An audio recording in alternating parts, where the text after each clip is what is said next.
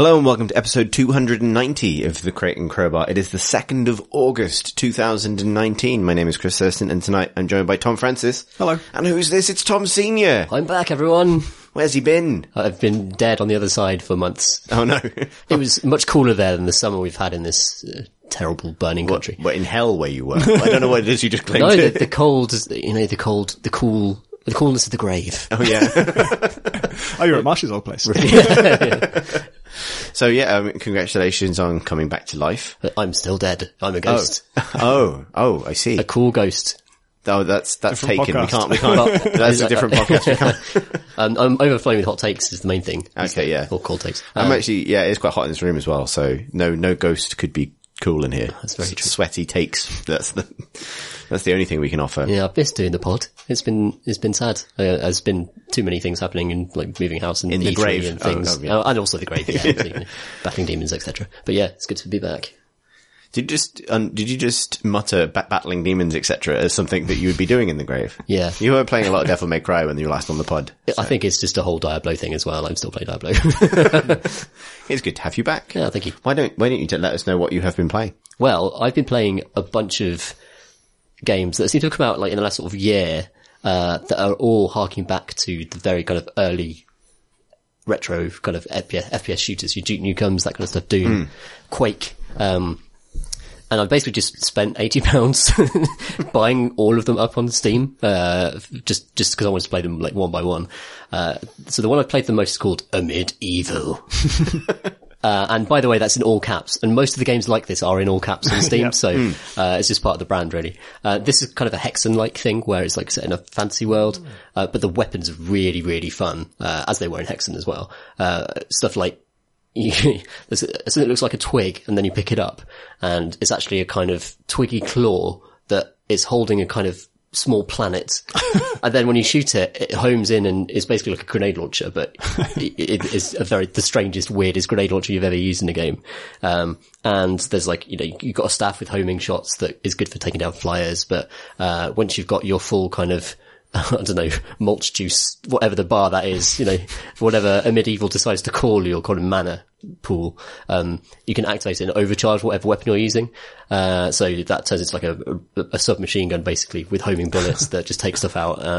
There's a sword that hits multiple things and ricochets off surfaces, which activate the kind of mega mode for it. Wait, do you throw the sword? You slash the sword and a kind of like, phantasmal blade spins out and it hits multiple enemies. One of them. Yeah, one of them. Phantasmal blade. The old phantasmal blade. It's just, I've had so much fun with these games because they've kind of rediscovered a bunch of things that I think modern shooters and modern kind of game design has forgotten in a kind of attempt to make you always feel embodied in a character. Like looking down, seeing your body, or just a sense of weight to your movement, or a sense of kind of, realistic hand animations and reload animations. That's very much like de rigueur has been the standard for the last sort of 15 years probably in FPS design. So it's absolutely refreshing to go back and play these games where you're just a fucking ghost with a gun. Like You're a cool ghost. You're a cool ghost with a gun, and the gun doesn't have to be a gun. It could be just the wildest thing that's come out of the developer's imagination, and the sense of freedom of just gliding through these levels with that super speed and instant responsiveness, because it doesn't even pretend you have a body. You know what I mean? Like it's just you are just the flying vengeance gun monster that is designed to clear out these levels. Another one I've been playing is Dusk, and that one's entirely 3D. So Medieval is like. Your weapons are 2D sprites. Oh, I just got the pun. Yeah, is it a pun? A medieval, as in because I just heard medieval. it. When you said it then, I was like, hang on, you just described the setting. Oh no! Oh shit, it's a pun! Oh no, I did not realise. Making discoveries on this podcast, that's good. It's got 2D, so it's 2D sprites. They're like really they're kind of very, very lovingly animated. As in, it's the bare minimum number of frames for the actual animation, but it really sells what the weapon's supposed to do. And that's true of, like another one is Ion Fury, is another one of these games, which is also in early access at the moment. That's the one where Iron Maiden sued them, right? Yeah, in a super cool rock and roll move, they decided to sue Iron Maiden and change the other way around, right? Who sued who?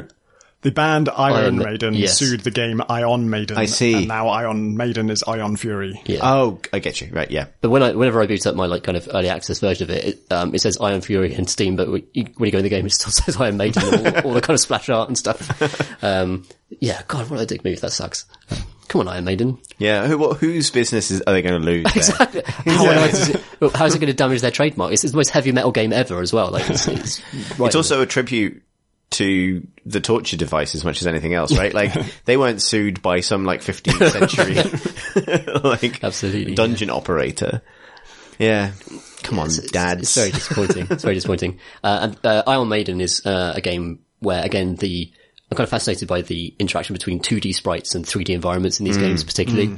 And especially with modern attempts to kind of recreate that with a requisite amount of jankiness, but also a kind of a retro spirit that's really fun. So there's a revolver that you have in Iron Maiden at the start, and you can hold down the right mouse button and kind of tag enemies and then do a kind of Wild West fanning the revolver as it just instantly kills everyone, which is actually quite a modern, that wasn't really a type of weapon you'd get back then.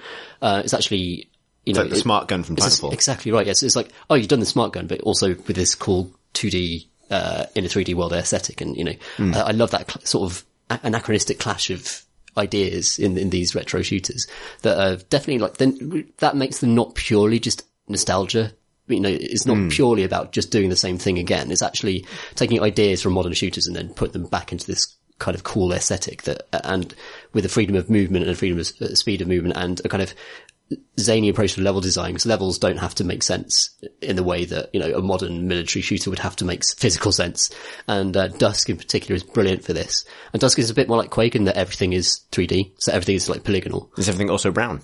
A lot of it is brown, yeah. Okay. But it's kind of, it's genre hopping as well. So there are 2 or 3 different campaigns, and one's like a horror hexen type thing. Another one is you're in a kind of sort of weird hillbilly horror, that type of, that whole genre.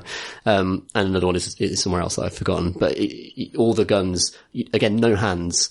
You just reload by spinning them, and then you're just a floating weapon. And it's really empowering and really, really fun. And all the people who are creating these games are just obviously really deeply understand what makes Doom 2 today still really, really fun to play. Do any of these games have regenerating health? Good question. No, actually. Picking up chicken dinners. No, it's chicken dinners all the way. Yeah. Or just random crystals or random little blobs. And, so in, a medieval, you've got, different types of mana for different types of weapon, and they're color coded. So you've got blue and green and something else. And you know that whenever you pick up a green ammo, there's 3 green weapons that will be recharged by that. Again, that's playing with the old formulas. It's not just ammo isn't just straightforwardly ammo. It's not like chicken dinners where you just run over and get health, or run over something that looks like a clip and get ammo. There's a little bit of game to it. There's a little bit more more mechanically interesting to it than just the old fashioned way of doing it.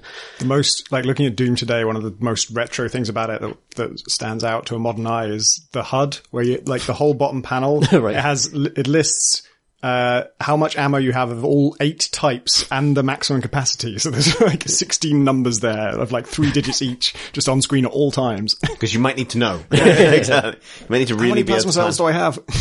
I wonder if that was almost like a technical thing where this old RTSs used to do this. The reason why old RTSs used to have massive UIs is because you only have to render a smaller screen and have a 2D thing and taking up the rest of it. And that was the graphics options. You couldn't change resolution. You could just put a border around the screen and make the screen smaller and smaller. Yeah, it was amazing. Which is why it's hilarious that persisted for so long when games could technically show an entire full screen RTS battle. But they still kept the giant because the audience expected it. It's kind of interesting. I think that's true of shooters as well. I've had a great time going through these games. Blood has been re-released as well. Oh, yeah. So I've mentioned Medieval, Dusk, Iron Maiden, and Blood. That's the 4, but I'm sure there are more as well. There are more coming out. It's just a lovely thing to see new developers going back to that era. Yeah. I can't remember if I said this before, but I was watching someone play the new Blood, and they're playing level 1. And I think there were 12 secrets on level 1. And, like the first level of Doom, it's just a corner. You just walk forwards, you go left, and you've completed the level. But there's so many secrets, just everything. You can get on top of this thing, and there's a secret door in here. And, and half of them I had never seen, and I'd played that game through 8 times. Yeah, that spirit is intact as well. There's loads of secrets in all of these games. They just, Dusk in particular, I want to give a shit. I think Dusk is my favourite one because the levels are just really funny. They're actual, they're kind of jokes a lot of the time. They'll trick you in the little traps that are just very hilarious. Like you're going to like a ruined farmhouse in the Hillbilly Horror, one, and then a floor collapse and a giant fan will propel you up 3 stories into an ambush where like loads of people with pitchforks will charge you. And those moments are just of surprise. And then you go down underground, a couple of levels, and then suddenly a giant alligator is attacking you, and there's just a boss fight with a giant alligator for no reason. And it's very funny. It's really like well observed humor, just really playing with the FPS kind of expectations. I kind of miss that, like, setting playfulness. Like, what happens when you don't have lore? You just have a bag of things people think are cool, which is very much the Quake thing, right? Yeah. Right, like, yeah. Are we making a fantasy game? Are we making a sci-fi game? Are we making a Lovecraftian game? Yes. Yeah. Like, That's how it happened with Quake. Like, they were just different people on the team wanted to set it in different time periods. So they just said, yep, all right, you do your chapter, you do your chapter, and like, fuck cohesiveness. Yeah, It'll just right. be fucking portals. We'll just put portals, and then you're just going through a portal to that place. or like Serious Sam, which is a good example of this, which is like, it's ancient Egypt, but, I don't know, maybe. Like, I like that in a way, because I think it sort of almost highlights how unnecessary a lot of world building is in certain games. Not to say that video game world building is always unnecessary, but it's not always, the be all and end all. And actually, I was thinking about this lately in a completely different context, because I think it's, you can be cynical about it, but the journey away from anywhere near its original concept or its original fiction that Fortnite has been on. I think what made me think about this was watching the trailer. I don't play Fortnite, but I watched the trailer for the new season. And it's like, you have mechs that multiple people can play, and there are, anti-grav zones, and, the map is a mixture of fairgrounds of different kinds, basically bolted together. There is no cohesion to it. There is a sort of a story in the sense that the community goes and solves these ARGs and things, but it really is just a massive grab bag of things people think are cool. And a million miles from, this is a zombie survival co-op game, right? Where it would have started life. And presumably there is someone at Epic whose job it was to sit down once upon a time and write the world Bible. So Fortnite saved the world as it was, right? Like, this is why there are zombies. This is what's going on. That just doesn't matter now, right? Like, it's the biggest thing in the world, and any semblance of cohesion is utterly gone. It's completely embraced. People, whatever skins they want, all the rest of it. I think maybe, and yet people obviously really invest in that. So I think maybe cohesive world building is a little bit overvalued when it comes to what people want from certain types of games. Yeah. Sure. Well, I mean, imagine if they put out, rather than doing this annual thing, imagine if they put out the new Call of Duty and you asked them, like, which one is it this time? Is it modern? Is it World War II? Is it a abortive attempt at future again? And there's like all of them. Like, we've just done all of them. Like, in multiplayer, it's all of them. You can be a World War II man with a Thompson and fight a cyborg. And that sounds good. I'd actually play that. Time splitters, yeah. Yeah. Time splitters, basically. But yeah, so you said Dusk was your favourite out of them. Yeah, I think so. Just because I love the feel of the guns and I get the sense of humour, particularly. Have you played Strafe? That's the other one I've heard of. Good question. I feel like I have actually, but I don't remember much about it.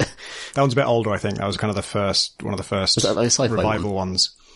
Yes, it is. It is sci-fi. Shooting lots of robots in. Yeah. Yeah, I think I'm certain I played it, yeah. That was just after Devil Daggers, which for me was the beginning of this. God, Devil Daggers is good. Actually, on the Devil Daggers thing, because Devil Daggers has incredible sound, which of them has the best sound? Because sound's really, really important. One thing I'd say, actually, a Medieval has a very weak sound. Oh. And not just because of, not just the soundtrack, you want like a really hardcore, good soundtrack. It doesn't really have that, but also the weapons are all very whooshy, because they're all magical, and there are ways to do this, but they've not quite hit it. And you get the same kind of monster grunts every time they die, and they just sound sort of faintly disappointed. Like that. And, every time you kill something, it's just that noise. And you don't feel powerful when that happens. It's just like, the monster's gone to sleep. My whooshy sword made it go to sleep. Oh, good. Yeah. Whereas the Medieval's nice because it's properly guns, a really nice shotgun, good soundtrack. Properly guns is a really properly good guns. It's properly guns. That's a good tagline for these games. That's a very Alan Partridge way of reviewing a first-person shooter. Dusk is good. Iron Maiden is good as well. That they've put loads of effort into the soundtrack. But Medieval, not quite there. You're right. It's important. It is. What you've been playing, Tomf? I'm playing two things, and I'll talk about the newer one first, which is Nowhere Prophet, which is a deck building roguelike that is usually compared to Slay the Spire. I actually think it's more like Hearthstone plus roguelike, in that, I mean, you're crossing like a land, it's a post-apocalyptic thing, and the sort of navigation screen looks like a FTL where you're sort of choosing what node to go to next, and there's a very limited choice, and it'll be a fight or a reward or a choice or something. But then when you're in a fight, you kind of like Hearthstone and Magic, you sort of have this pool of hit points. You're sort of on the battlefield, but not like a unit that you can move around. And you deploy units to the battlefield, and the enemy has theirs. And when you attack with a unit, you choose whether to attack one of their units or them themselves, like their hit point pool. And I haven't got. Sounds a bit like Duelist. Do you play Duelist? No. Okay. I'd be interested. You played Hearthstone a fair bit, right? Did you play it, Tom? Yeah, in the first year, and then sort of. I really want to know what someone who likes Hearthstone a lot thinks of this, because I've struggled with it a little bit, and it's partly because I've never really clicked with that format of game where there's minions to attack and there's just the actual enemy themselves to attack, and it always kind of seems better to just attack the actual hit points pool of the enemy, because if you attack the enemy minions, the way this works, and I think this is true of Hearthstone and Magic as well, is if I have like a minion that has 3 health and 3 attack, and you have a minion that has 3 health and 3 attack, and I attack yours with mine, they'll just kill each other, because they're both 3 damage to each other, they both have 3 health, so like both of them get to attack. There is no like attacker's advantage. And so I shouldn't. I should just attack you instead, because if I attack you, you have 3 less health, I don't lose anything. That's like a big net win for me, whereas if I attack your minion, it's just net neutral. And if on your turn, either you attack me, in which case that's if that's the best strategy, then that proves the point. Or if you attack my minion, just what happens on your turn is what would have happened on my turn, but I didn't have to spend a turn doing it. So I think in Hearthstone, I felt that way in the tutorial of Hearthstone, but I never got into the meat of the game, so I can't vouch for like what it's like when you get into actual strategy and actual challenge. But in this, the amount of health the enemy has varies a lot depending on, I'm playing on the easiest difficulty, and in the early game, they'll have like 7 hit points, and like a typical unit can do like 3 damage. So it's like, basically on turn 2, I just get to win. By that point, I have 2 things down, and I probably have some kind of power that does like 1 damage. So unless they put down a taunt unit, which is the thing where, if there's a taunt unit on the board, then you have to attack that instead of anything else. If they don't do that, then I just get to kill them. And it's not that it's too easy overall. Like my first game, I just got absolutely destroyed in the second fight, like the tutorial fight. I suppose it wasn't a tutorial fight, just the first fight was very easy. I didn't lose none of my guys got injured, and I didn't lose a single hit point. And then the next fight, I just got completely destroyed, literally all the way from full health to death, in this one fight, because the guy kept putting down taunt things, and I could only destroy them about the rate they put them down, but they were also doing a bunch of damage to me. And then my next run, I've just had a much easier time of it, and very rarely does an enemy put the taunt thing down. I just think I don't like the taunt thing as a mechanic, because as I say, and I can't speak to Hearthstone and Magic, but in this game, it really is a very good idea to attack the enemy hit point pool if you possibly can. If they have 8 health, like, this is a sprint, not a marathon. Like, you don't need to be scaling up and powering up and worrying about your synergies and engine and stuff. It's just, if I just get 3 fucking units to attack you, this fight is over. So there's no point in me messing around with the minion thing. And then if they have a taunt thing, obviously that counters that strategy. But it does so in a really just sort of abstract kind of sledgehammery way. It's just like, you just can't attack me because of this rule. Like, it's not really fleshed out in like, why can't any of my people, like, it's not even that taunt things don't just prevent you from attacking the enemy hit point pool, they prevent you from attacking any other minion. Like, literally nothing else can be damaged except this one taunt thing. And it's, so thematically it's kind of, feels very, sort of false. And then just mechanically, it's just boring. It's just, they put down a taunt thing, I've got to hit the taunt thing. It just takes all choice out of it. I have to hit the taunt thing. So, if you have a whole load of damage and you can easily defeat the taunt thing, then you spend some time thinking about, okay, which unit is it most efficient to use up on this taunt guy? But the rest of the time, it's just, well, I just got to attack that, so I do, and then he puts down another one, and then I just got to attack that, so I do, and it just feels like that's boring to do, and then you don't know on their turn whether they're going to put one down, so every time they do, you're just like, oh, okay, fine, just got to waste another turn on this shit. And I don't know, I can't speak to whether No Red Prophet is like a good or bad implementation of this mechanic, but I think I just don't like the mechanic. It's just so heavy-handed, it's so knife edge. If they don't taunt, it's trivially easy. If they do taunt, it's a slog of unknown length that could be super difficult to get through, or maybe they'll just stop on turn 2 and then I kill them. So in Magic, there's loads of ways around taunt enemies that don't involve you just attacking them with monsters. Oh, yeah. So for example, there's a black spell that's been in it forever called Hand of Death, which just kills a monster. You just spend 1 mana, and as a black deck, you just delete that thing. So if the opponent's big gambit is to put loads of taunt out, then against certain types of black deck, they're just going to get deleted. So there's counterplay to that, that is more interesting. It's like, do you need to get rid of that taunt, or would you rather kind of buff your own units up and then wait a couple of turns? And that's probably true of Hearthstone as well, though I'm not very familiar with its kind of current meta. I think it's fair to say that in all of these games, a lot, like, taunt, if taunt is the only kind of special keyword you're seeing, then I completely understand why it's working out that way. There should be other keywords that mess things up in interesting ways, or spells, or the equivalents of spells that create these other strategies. Because really, like, because it's what you're kind of describing feels like a game where what would be called going for the face in most of these contexts is always right. So basically aggro playstyles are always optimal, which means that games are just really about who can draw more damage. And then, and obviously with variable health pools, that has a weird relationship with that. In Magic or in Hearthstone, it would come down to deck archetypes. So aggro, control, kind of like growth decks that, maybe sacrifice early to get a mana advantage that they can then trade into damage that the other player can't deal with. There is scenarios like where, for example, you don't want to go for the face because this particular minion that your opponent has just played will enable them to trigger a combo, which will get them way ahead a couple of turns from now.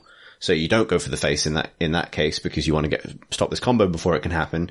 But that might have been a feint. They might not be holding on to those other cards they need. So you've just wasted a turn killing this thing and maybe sacrificing an own unit to do it. That's where card game play comes from. Is that like, is this a feint? Is this real? What else is this interacting with? How well do I know what they might have? Yeah, and that sounds like a lot of that comes from the symmetry of it. The fact that, I mean, A, they have a health pool as big as yours, so it's going to last a decent amount of time, which is not true here. And then B, once you are properly into that game, you've probably played with a deck like theirs, and so you have some idea of what it can and can't do. Whereas here, I mean, I guess if you play it enough, you'll get a feel for like, oh, this faction tends to have these kinds of cards, but you're never going to be playing as those people, so you'll never have like that intimate knowledge of like, I know what it's like to have these kinds of cards. How does mana work?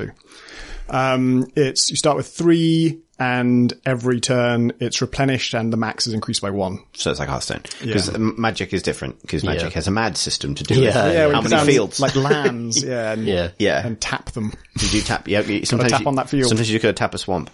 And also you can have like multiple different types of mana, like you can have a red-black deck and have fire wastelands and also swamps that and you have some like combined lands that can be one or the other, and also neutral. Right. It does still have the sort of general pattern of like the amount of available mana increases over the course of the game, right? It does, but it's more about but it interacts with card draw, which it doesn't in Hearthstone. So that's, to me, that's one of the reasons this does not feel like Slay the Spire doesn't feel like a good comparison point for this, because that is, you get 3 energy per turn. If you ever upgrade it, it'll be like an hour into your run, and then it's 4 energy per turn forever. Deal, There's no, over the course of a run, you're not escalating in that particular way. You're escalating in different ways. Slay the Spire does away with a really important concept, which is the mana curve.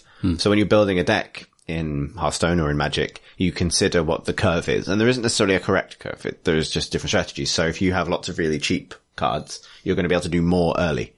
And you're going to get to a point where when you're on your 4 or 5 mana turn, you will be able to play several minions or something like that. But if your opponent has either spells that clear the board easily, or simply weathers that storm, they may be planning to be able to field more expensive cards later. And that's, you talk about mid-game decks or mid-range or late, that is where you're right, that texture comes from it ultimately being not symmetrical in that everyone has the same stuff, but symmetrical in that everyone has the opportunity to build out of the same pool of options. this definitely has that kind of aspect of the deck where you know your deck is sorted by mana cost, and you'll have some 1 energy guys, some 2 energy guys, and 3 energy guys, all that to about 6 or 7 is the highest I've seen, I think. And I've just taken those out of my deck, the 6 or 7 guys, because I'm like, by energy 4, I've either won or it's or I'm not going to make it to energy 7. And it's really, one thing I do like about it is that the metaphor for like what these cards are is really strong, because you're a prophet and you're leading a sort of convoy of people who I guess believe in you or whatever it is you're leading them to across this wasteland. And every person in your convoy is a card, and equally every card is a person in your convoy. And it's just, interestingly, you seem to have the driving licenses of the people who've pledged themselves to your control. Yeah, I think it's you don't really see it so far, but I've been picturing it as like a kind of caravan thing where there's like a whole load of people and only a few vehicles. But you seem to be able to just choose which ones are in your deck or not. Like they're all the people in your convoy are the cards you have access to, but at the start of a fight, you just choose what your deck is going to be out of those people. And it can't be more than those people, but it could include all of them, or it could, I think there's an upper limit, but I've never gone anywhere near it. And for me, because I realized I'm winning games so early, or games are decided so early, I just kind of took out all the higher cost cards. And I also just took out all the boring ones, just anyone who's just a health and an attack value. I just took them out and just kept the ones that have some kind of interesting perk in addition to that, because most of those just seem to be straight up better. And this is like so different to Slay the Spire, where like, God, if I could get rid of the trash from my deck, it would be so much more powerful.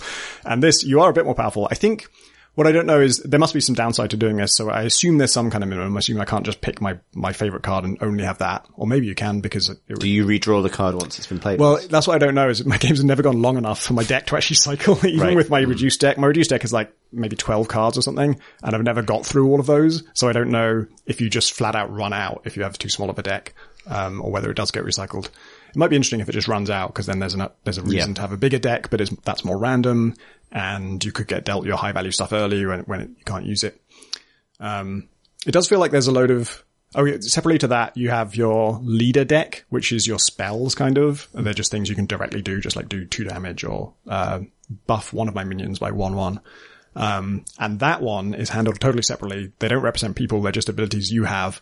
And you can't remove things from that freely. And every time you level up, you get to choose one new card for that deck, and you also get one kind of remove point. So I guess your deck is staying the same size if you always choose to remove. You don't have to.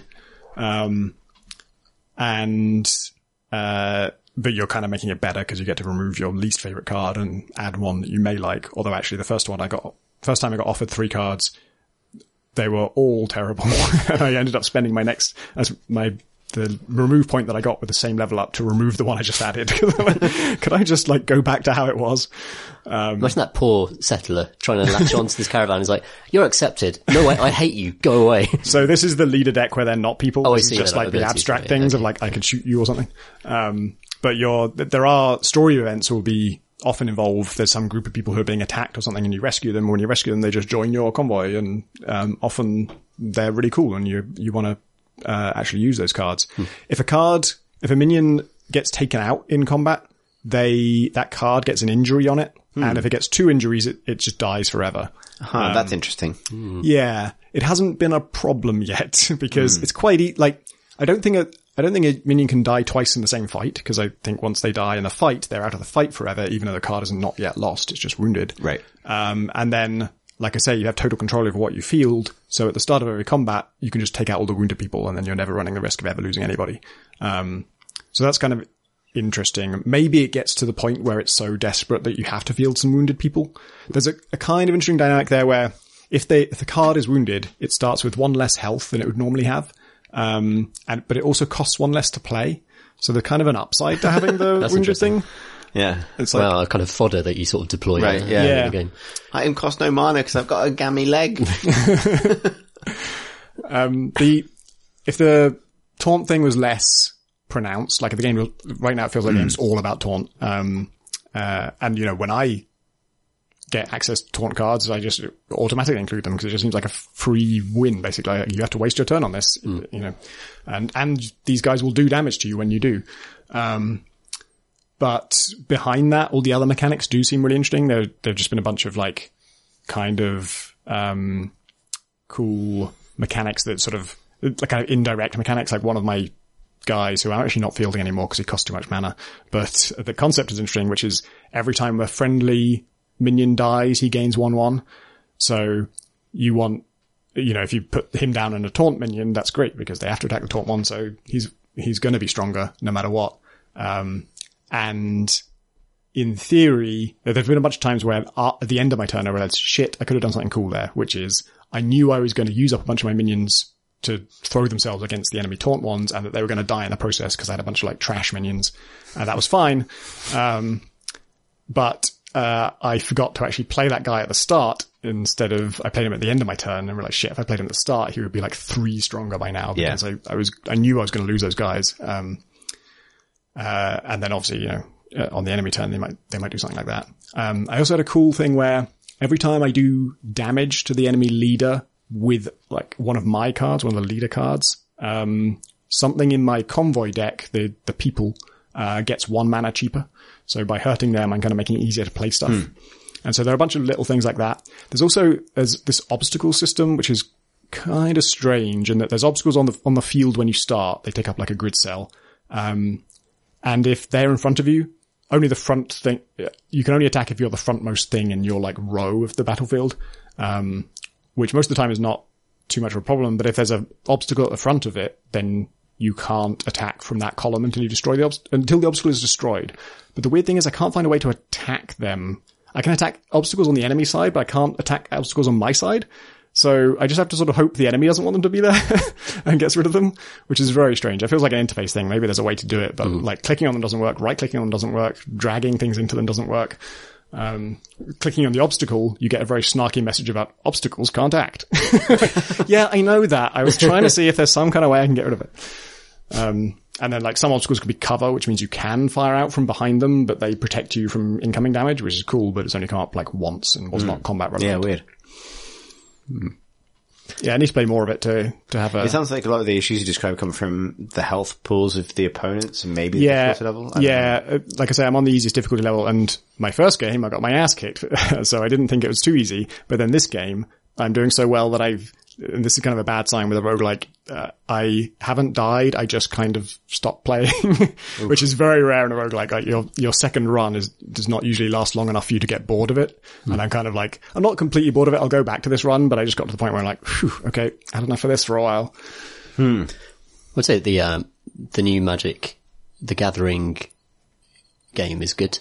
Arena, yeah, I've been playing it. Yeah, it's one of the, because I think it's quite a low bar because the previous official ones they released were pretty kind of chunky and slow and difficult to use, and also just felt like add-ons. You didn't get full access to all the cards. Whereas in this one, the whole card kind of ecology is available to you if you're able to pay money and kind of unlock decks and things like that. But in terms of as an interface thing, as a card game on your PC, it's a really slick, nice thing. And I think it's about time they did that. And actually, genuinely, if you're interested in card games, I think Magic Arena, because it's free and it's got a tutorial, is like the best way to learn how Magic the Gathering works, even if you don't play beyond a certain amount. And actually, I think if you are interested in card games at all, knowing how Magic works is super useful, because it's like, this was the origin of so many ideas that are in so many things. Yeah, absolutely. That like, and it's quite intimidating to learn as a tabletop thing because it's quite complicated. And I think it's got a lot of ideas, like in terms of how you assign damage and how you set up not initiative, but how the phases work, like timing windows and rules windows and things that are, I can understand why both tabletop games and digital games haven't aspired to recreate them, because they are quite complicated. Yeah. Like there's a lot of end of phase, start of phase stuff that is, I think it's necessary, but it can be, I'd understand why it'd be off-putting. But actually the video game handles that like as best as it possibly can. It's quite useful, I think. Like I think, because I'd played a little bit of Magic, but like I was certainly never as into it as you were, Tom. But like playing Arena was like, oh, okay, I can come back to coming back to it post Artifact, post Hearthstone, lots of other things. It's like, oh, I see. Like, yeah. You start to see the genesis of certain things. I think there's a really nice sort of aesthetic quality to Magic. Like the art's beautiful. Yeah. Like they get such good artists to do their stuff, and seeing a modern video game with proper like high resolution scans of that art that doesn't slow the game down. You can zoom in on them up close. It's got all the lore and stuff. It's in italics on all the cards. Like it's really authentic and true to the game. And it's very good. Does it have an AI you can play against? Yeah, it's got loads. And it's got quite a nice kind of system where it sort of trickles decks to you. So you keep on playing with the deck you like, and then you get points that you can put into a little kind of small XP web that unlocks different cards, and then eventually different decks that are kind of it's a really nice single player system for introducing you to hybrid decks and more the complicated tenets of Magic. I think it has quite a brutal shelf from that into bet it does. ranked play, where it's like suddenly people who've been with big collections, plonk down at your table and annihilate you. Right, but the journey there is, I think, really worth taking if you're interested in this kind of game. Yeah, because it's like absolutely. pretty comprehensive education in how it works until you start to encounter certain cards you have that represent 15 years of rules creep. And like, what the Absolutely. fuck is this? Yeah. Like it's an Excel spreadsheet printed on a picture of a wizard, and someone throws it at you and now you've lost. Which is the other side of the Magic experience. It does happen. What's that, Scheherazade one where to resolve this attack, you have to go and play another game of Magic? Yeah. Amazing. Yeah, right. Yeah. So, but so Noah Prophet is in early access? No, it's fully out. Oh, it's fully out. Oh, Oh, cool. That's nice. Maybe I should play it. Yeah. Sort of mixed recommendation from me. I think it's probably, like I say, I'm on the easiest difficulty and I'm complaining that it's too easy. So take that with a pinch of salt. Yeah. I will restart probably on a harder one, now that I understand the mechanics a bit better, and I'm definitely going to keep on with it. But yeah, it's weird. I can't tell whether my objections to it are objections to this kind of game or whether it's their particular implementation. What have you been up to, Chris? I'm going to talk about a console game, and no one's going to stop me because it is relevant to our collective interests. Normally I would stop you, but actually I'm really interested in this one. Would you normally stop me? No. I am going to talk about Fire Emblem Three Houses, which I believe you've played as well, Tom. Yeah, I played a bunch. Bought it over the weekend as kind of payday treat, and I've been enjoying it. Yeah. So I want to talk about it because I think Fire Emblem has come up almost every time we talk about the genre of like, I want to figure out first and foremost what the genre is called, because XCOM is the reference we always go to. But Battletech is in this genre. There's lots of games in this genre. You're making a game in this genre, sort of. Yeah. Like, it's not just turn-based, it's turn-based tactics plus management, basically, plus people management. Kind of meta element. Yeah, there's got to be a meta element. I almost kind of want to call them like, sort of like campaign tactics games or something, because they, Right, I see. maybe because I think about this a lot from a tabletop point of view, but like, they capture something that I've always loved in these games, which is, you do a battle, but the consequences of the battle really matter because of the effect they have on the people that you're managing. That's why people play XCOM and Iron Man. You want to have that satisfaction of developing squads and then seeing them succeed or fail and all the rest of it. And Fire Emblem has always sat on the fringes of this because obviously it's a console strategy series, that very much exists in this place and it's just been sort of plowing its own furrow quietly on the side. And it's the only game I always think there are lessons to take from Fire Emblem to apply back to everything else. And normally that lesson is there should be kissing and everything. Which is glib, but basically the whole appeal of Fire Emblem is the management aspect of it is way more prominent than the battle aspect, I would argue. Yeah. Like particularly early in a Fire Emblem game. Like I would say I'm 10, 15 hours into Three Houses and I would say that clearly 75% of my time has been spent doing things other than battles. Yeah. Easily.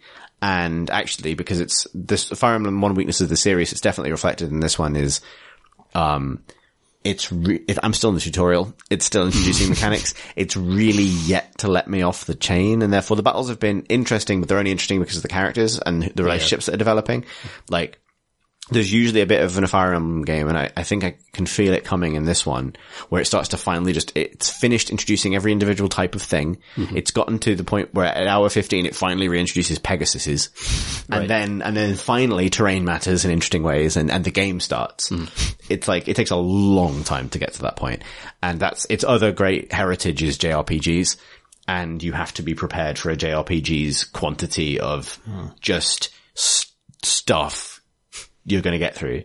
I'm not sure I am prepared for this. I'm not sure you are prepared for this. It's going to be really interesting because, like, and actually, Three Houses is mad as fuck. And I'm going to start, I wanna kind of the premise is something else. Yeah. So I want to, the premise is incredible. Basically, what the premise is a lawsuit waiting to happen in this. So essentially, in this, every Fire Emblem game, one thing that does make them more accessible, unlike like Final Fantasy, they sort of, each new Fire Emblem game is like a new version of the same universe. So the plot, there's no long-winded, well, there is long-winded plot, but there's no real, plot you need to know about from a previous game or anything like that. Yeah. But loads of the same elements reoccur, and the protagonist always looks kind of the same. Yeah. And there's always going to be a fire emblem. They're just going to call it something slightly different. In this one, it's the flame crest. It's almost slightly, and there's, but the stories actually vary pretty wildly in terms of setup. And this one has the weirdest, I don't know how, they bent over backwards so many times to try and make it do everything they want to do, and it doesn't quite work, but it is incredible. So basically, at the start of the game, you and your dad are mercenaries. And then, while out being mercenaries, you rescue 3 kids from war school. And the three teens that are about your age, but not really, from War Academy, who are, each of them is the heir to the throne of a different fantasy kingdom, but they're all they're all going to school in the same war Hogwarts that is also basically the Vatican, or it has the relationship to the rest of the world that the Vatican did to the Holy Roman Empire. Yeah, that's good. So it's Battle Hogwarts is also the Vatican because it's presided over by the Magic Pope. Basically, this is what you need to know. And anyway, so they're very impressed by you and your dad. Your dad used to work for the Magic Pope at war school. So he just accepts, they're like, you have to come back. And he's like, okay. And you don't do anything else. But they're so impressed by you that they make you the new professor, even though your age is question mark because, there's a dragon fairy pixie woman who lives in your brain who controls time. That's a different issue. Anyway, so you become the new professor of war, I guess, at war school. Basically slightly, and so I've seen this on Twitter. People so the first thing you have to do, it's cruel, the amount of decisions you have to make. Yeah. Naming a character, that's super hard. Because no one knows where you're from, the 3 heirs to these different kingdoms ask you really on, where are you from? And you just pick one. You pick one of their 3 kingdoms. And then you get asked, I don't know why they would ask a new teacher this, which house do you want? Because the idea is there are 2 teachers when you join the school. One is our friend Matt Elliott as a wizard. And, one is, sexy Mrs. Crabapple from The Simpsons. Yes. Yeah. And they just say, we've been here for years, but you pick which house you want. We'll just take the other 2. Yeah. So it's a bit like choosing a starter Pokemon, basically. Yeah. And, But how far into the game is this? there's Almost immediately. So you have no idea who these houses are? No, you basically get told, you get to ask questions about them. So the houses each also align with the kingdoms, somewhat. And so each house is like a collection of 9 students, which is going to be your party really for the rest of the game. It's mad. So there are 9 in each house and then a bunch of other characters. So each house has 9 students. Each student is a fully voiced companion, BioWare style companion character with quite a deep backstory, loads of relationship stuff, just, full conversation trees, all of that. You pick one, and then those are your students. And then the other 2 branches aren't locked to you, but that's it. And I've seen a lot of stuff on Twitter about people saying, if you don't join the Leicester Alliance, it's called the fucking Leicester Alliance. Jesus Christ. If you don't join the Leicester Alliance, you're a Tory, etc., etc. I would contest that when you're discussing the difference between houses in the fasci war school for horny teens, we're in a certain political space here where no one's, you know what I mean? There's not really a strong non-private school voice in this particular environment. It's also the whole thing is a lawsuit waiting to happen. Basically, and then you become the professor for this particular house. And the first mission is to kick the shit out of the other 2 houses in staged warfare. And this earns you the right to go on school trips. And so the way the game works, and this is great and mad, is you have a calendar and months pass. And there are these gorgeous hand-animated cutscenes to just introduce the concept of the month that it currently is. Like, it might be a reaping season, or the weather might change. And you get these almost like medieval dioramas of like, enormous poems about like woodcuts as well. Woodcuts of like how the season has changed. There is a plot, but every month, the Magic Pope gives you the month's mission. And that mission is always going to take place towards the end of the month. Like, the last Tuesday of the month or something. It'll be time for war. And the rest of the time is kind of up to you. So this is when I say it's much heavier on management. You choose what to do with your Saturdays. So on Saturday, you can choose to, well, when you've got all the options unlocked, which takes a while, you can choose to attend a seminar from a visiting professor with your students and then level up in some ways. You can choose to go to war, to take your students out into the field to kill bandits. Yes. Like, there's this weird plot point, which is like, they take the students out, but the knights of the church always help, like they're on the periphery to help. So if the students are struggling to murder bandits in the woods, like there are knights are there, but this is like, a trial bloodletting, basically. How humiliating for the bandits. Exactly. It's just a trainee killing. Particularly because some of the kids on the, like, cause you can see how old everyone is. Some of them are like 15. Yeah. And so like, and this is going to make everything else super weird. Yeah, definitely. And then, but the other thing you can choose to do is explore. And if you explore, you run around and you talk to everybody. And you run around the academy, which unlocks, and it's this massive place. And you run around, you chat, and everyone has things to say. And you find objects that they've lost. And there's like a quiz, because people have quite detailed backgrounds and you like preferences. And then it's like a quiz where you find an object. It's like, this looks like someone who cares about fashion, but quite old fashioned. And you can obviously try it on everybody, but you get a lot of reputation points if you find the person who this missing item belongs to and give it back to them. So it's like how closely you've been paying attention to the character writing, basically, and the bios and stuff. You can go fishing, you can do some gardening. All of these level up your professor points and therefore your professor rank. And your professor rank affects how many actions you can do before you have to go to sleep. While you're being a professor. And in game mechanics. Yeah. And being a professor, I should stress, involves a lot of doing the Naruto run around a school. Yes. Yeah, returning missing items, fishing and gardening. You can cook a meal and that will add boost a certain stat based on which ingredients you use for all of your students for the entire month. And you pick which student you want to cook with. And then they join you and then maybe it's a potent meal. Yeah, exactly. You can take 2 students to dinner. If you take 2 students to dinner, you have a chat, and if you picked the right meals for them and stuff, their motivation maxes out. And, this is important because on Sundays, you set the lesson plan for the subsequent week. And this is based on motivation, training people individually. You set goals for your students. Like, I think you want to get good at lances and horses because you're going to grow up to be a knight. And then you do their exams, and then they do exams to unlock classes, and they step into new classes, and it's, the management, like, it's busy work. It's gardening game, full busy work. Like, XCOM never asks you to do this degree of just, stuff, but it's quite effective. It has a sort of Animal Crossing type appeal because it has that just sort of like, I'm just tending to my kind of crop of students and things. And then when you do go to battle, when people do actions well when they're standing next to each other, they learn to like each other more. And then this then translates into them getting what is called support, where they go up a support rank. And when this happens, you get a cutscene where they talk to each other. And then this one's kind of weird because the first support cutscenes are almost always them arguing.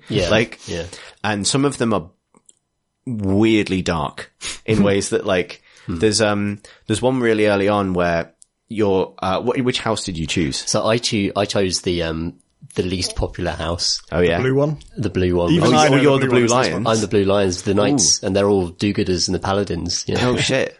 I'm Black Eagle. I thought Oh, this is interesting because the like narrative I've heard is just that the golden whatever. The golden deer. Yeah. It's Black Eagle. That's what blue, everyone is blue lion, saying golden deer. they're picking, and I was kind of dreading getting to that choice and being like, oh fuck, the one everyone else has picked is obviously the best one, and I've got to pick it and just be the same as everyone else. Yeah, it's not true. Like, But it sounds like no. No.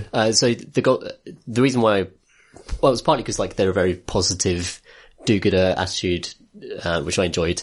But the emo wizards were very appealing. I went for the emo wizards. The emo wizards were very appealing. The trouble was, so I'm playing on classic mode, and Same, yeah. yeah, so classic mode, if one of your students dies in a proper battle, they're dead forever, that's it. You lose all of that dialogue and all of that extra kind of amazing character work that's been it's always that. a weird thing for Fire Emblem. But this one has like a rewind thing as well, right? Yes, it does. That is very helpful. The time woman who lives in your brain does let you rewind 3 times. Can help.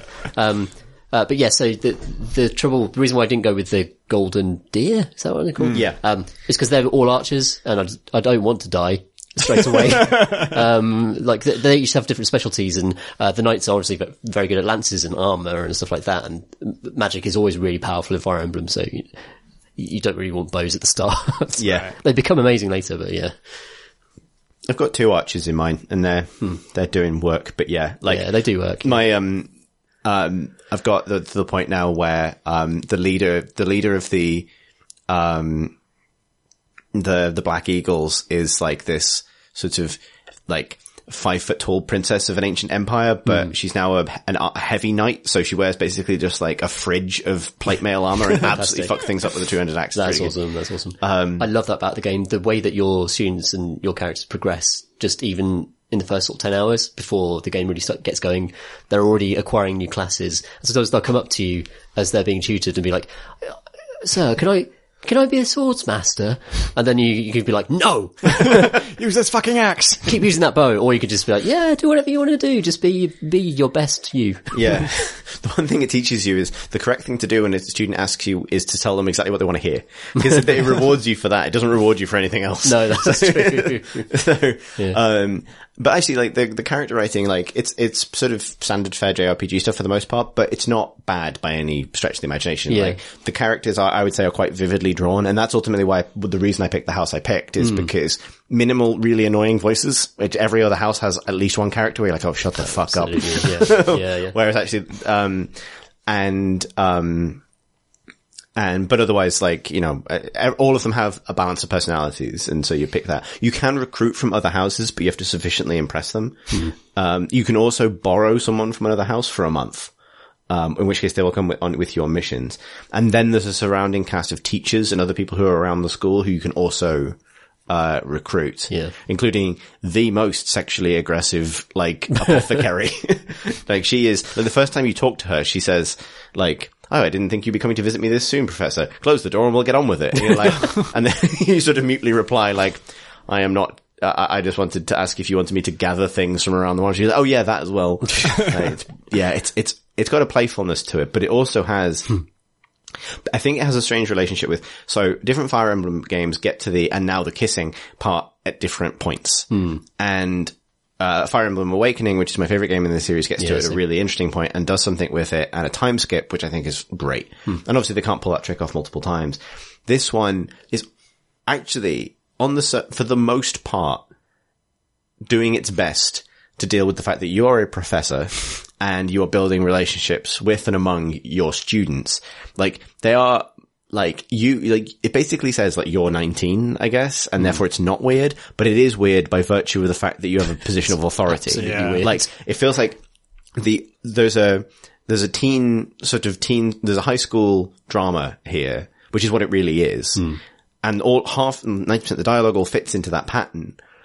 Apart from the fact that I think for game reasons, you need to be a professor, not a student. There's definitely a version of this game where you are the new student or the head student at the Vatican's Battle Academy, but that's not the game they wanted to make, because they wanted you to be planning the lessons and doing all of this development stuff. Right. So you can have to be a professor, but like really early on, the person who is most encouraging with you in this is the Pope, the Magic Pope, who's constantly telling you, like, don't fucking worry about it.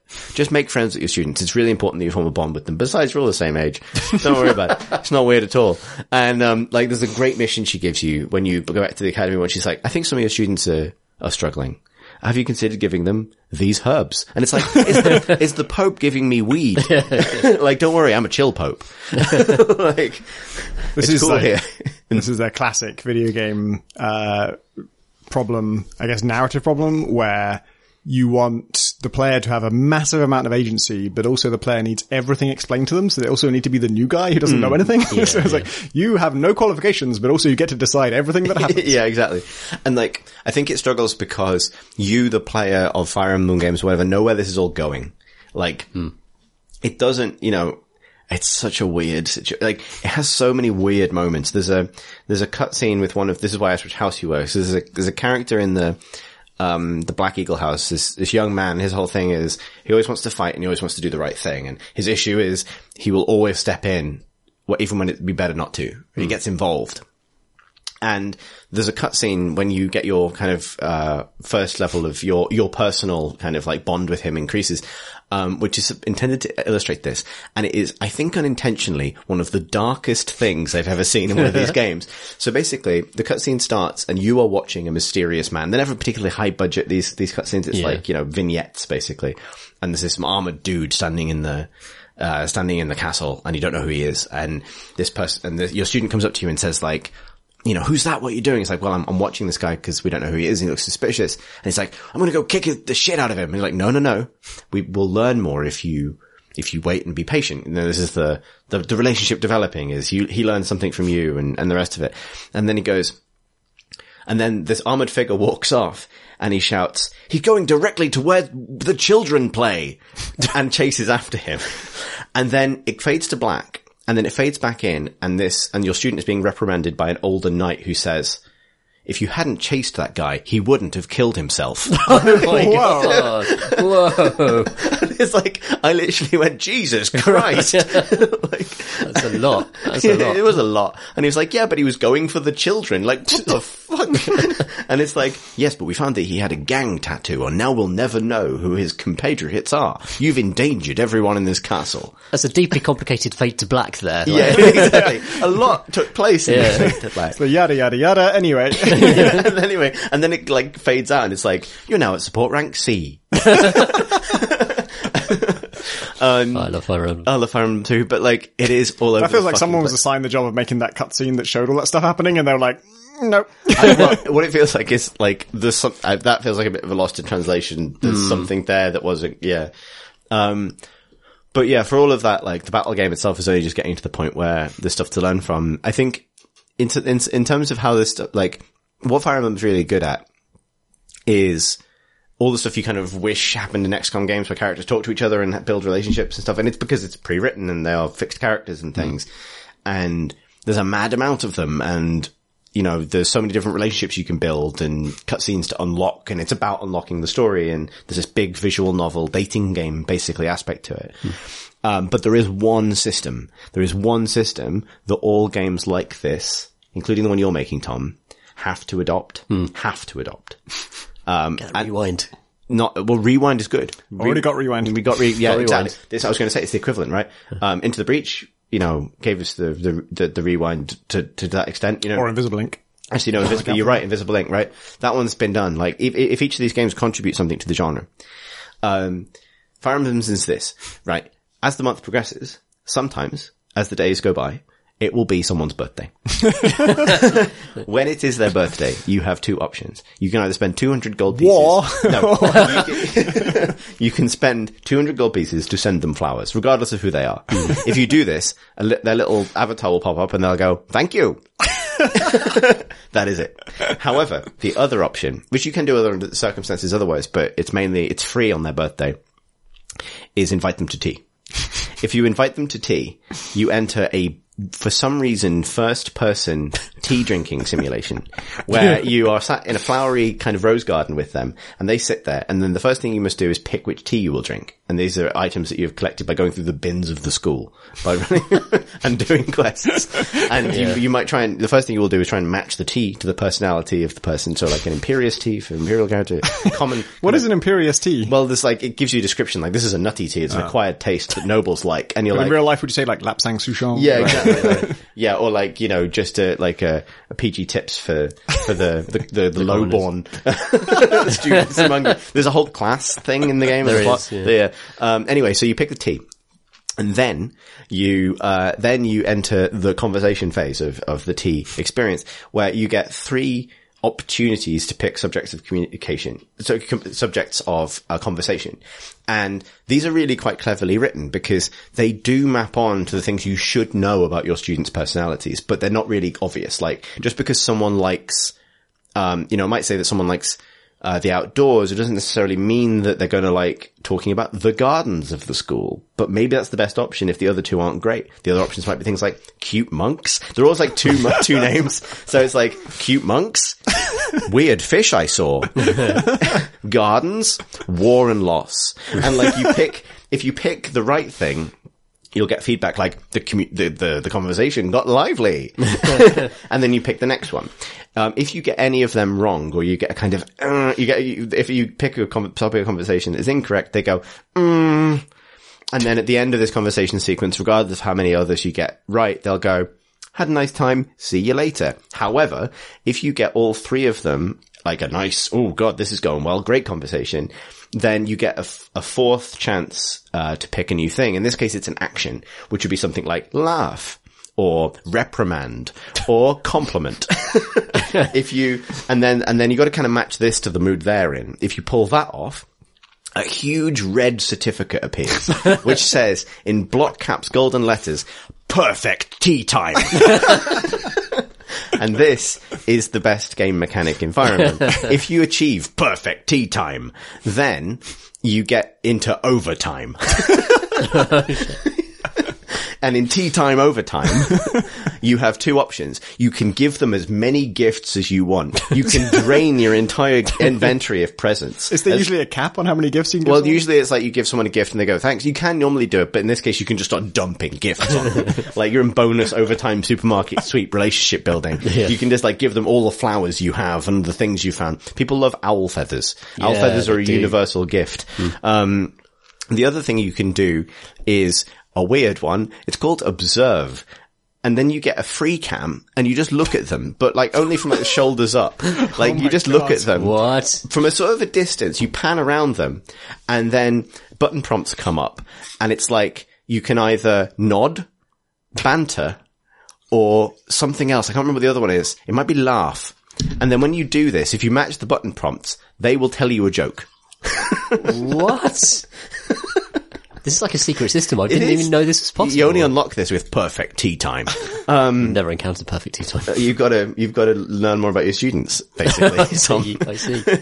And then when you've succeeded at all this, you can, because in this case, you choose when tea time ends, because you've entered the extra time. And they're your prisoner now. Yeah, Tea exactly. time is over when I say it's over.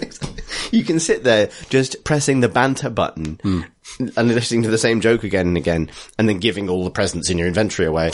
And then when you're finished, you press end, and the person goes like, "This was the best tea time I've ever had," and your relationship with them goes up a huge amount. Incredible. And the whole thing is vastly unprofessional from you, a teacher. Yes. Yeah, absolutely. But is nonetheless completely incredible. And I desperately want, I think, BattleTech more than anything else to find a mechanism by which you can have a perfect tea time. I would enjoy this in XCOM as well. Yeah. Absolutely. When you said this is a mechanic you absolutely must implement, I was hoping the summary of what this mechanic was would last to 10 to 30 seconds. It sounds somewhat involved. No, Tom, I mean, this is the thing. There are no flaws in the implementation of this tea time system.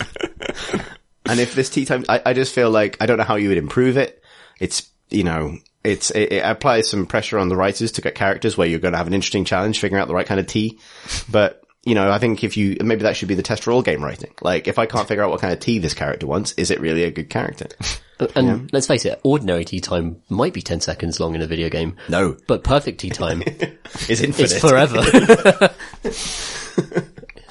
That's basically what I want to say about Fire Emblem Three Houses. I think that's explained it. Yeah, I agree with you, Chris, that Awakening is my favourite one.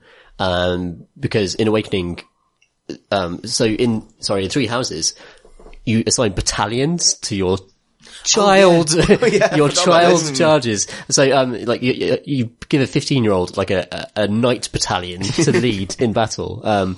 And this kind of replaces the old system where people who have really good, strong bonds would defend each other in combat, which is like a really, really nice aspect of the 3DS. I miss that, actually. Yeah, I really miss that as well. The battalion stuff's hilarious, though, because you do like a special, they're called gambits for some reason, but they're basically just, you tell your battalion men to charge. thing. Yeah. Yeah. But they can miss. Like, the entire battalion can miss. And to a man. yeah, and the animation for that is hilarious. So opponents start doing this to you like about 5 or 6 hours into the game. And I've got like a guy on a horse. It's like the first time I've got a proper mounted unit. It's brilliant. And the horse dodge animations are just beautiful. They're so funny. The opponent, what they do is like, when you activate a gambit, the main character kind of like holds their sword up or something and yells, go charge. There's a brilliant sound of like, warriors charging forwards, and you see like dozens and dozens of them just like charging towards your guy. And then the horse hops about 1 meter sideways and a big message appears saying, missed!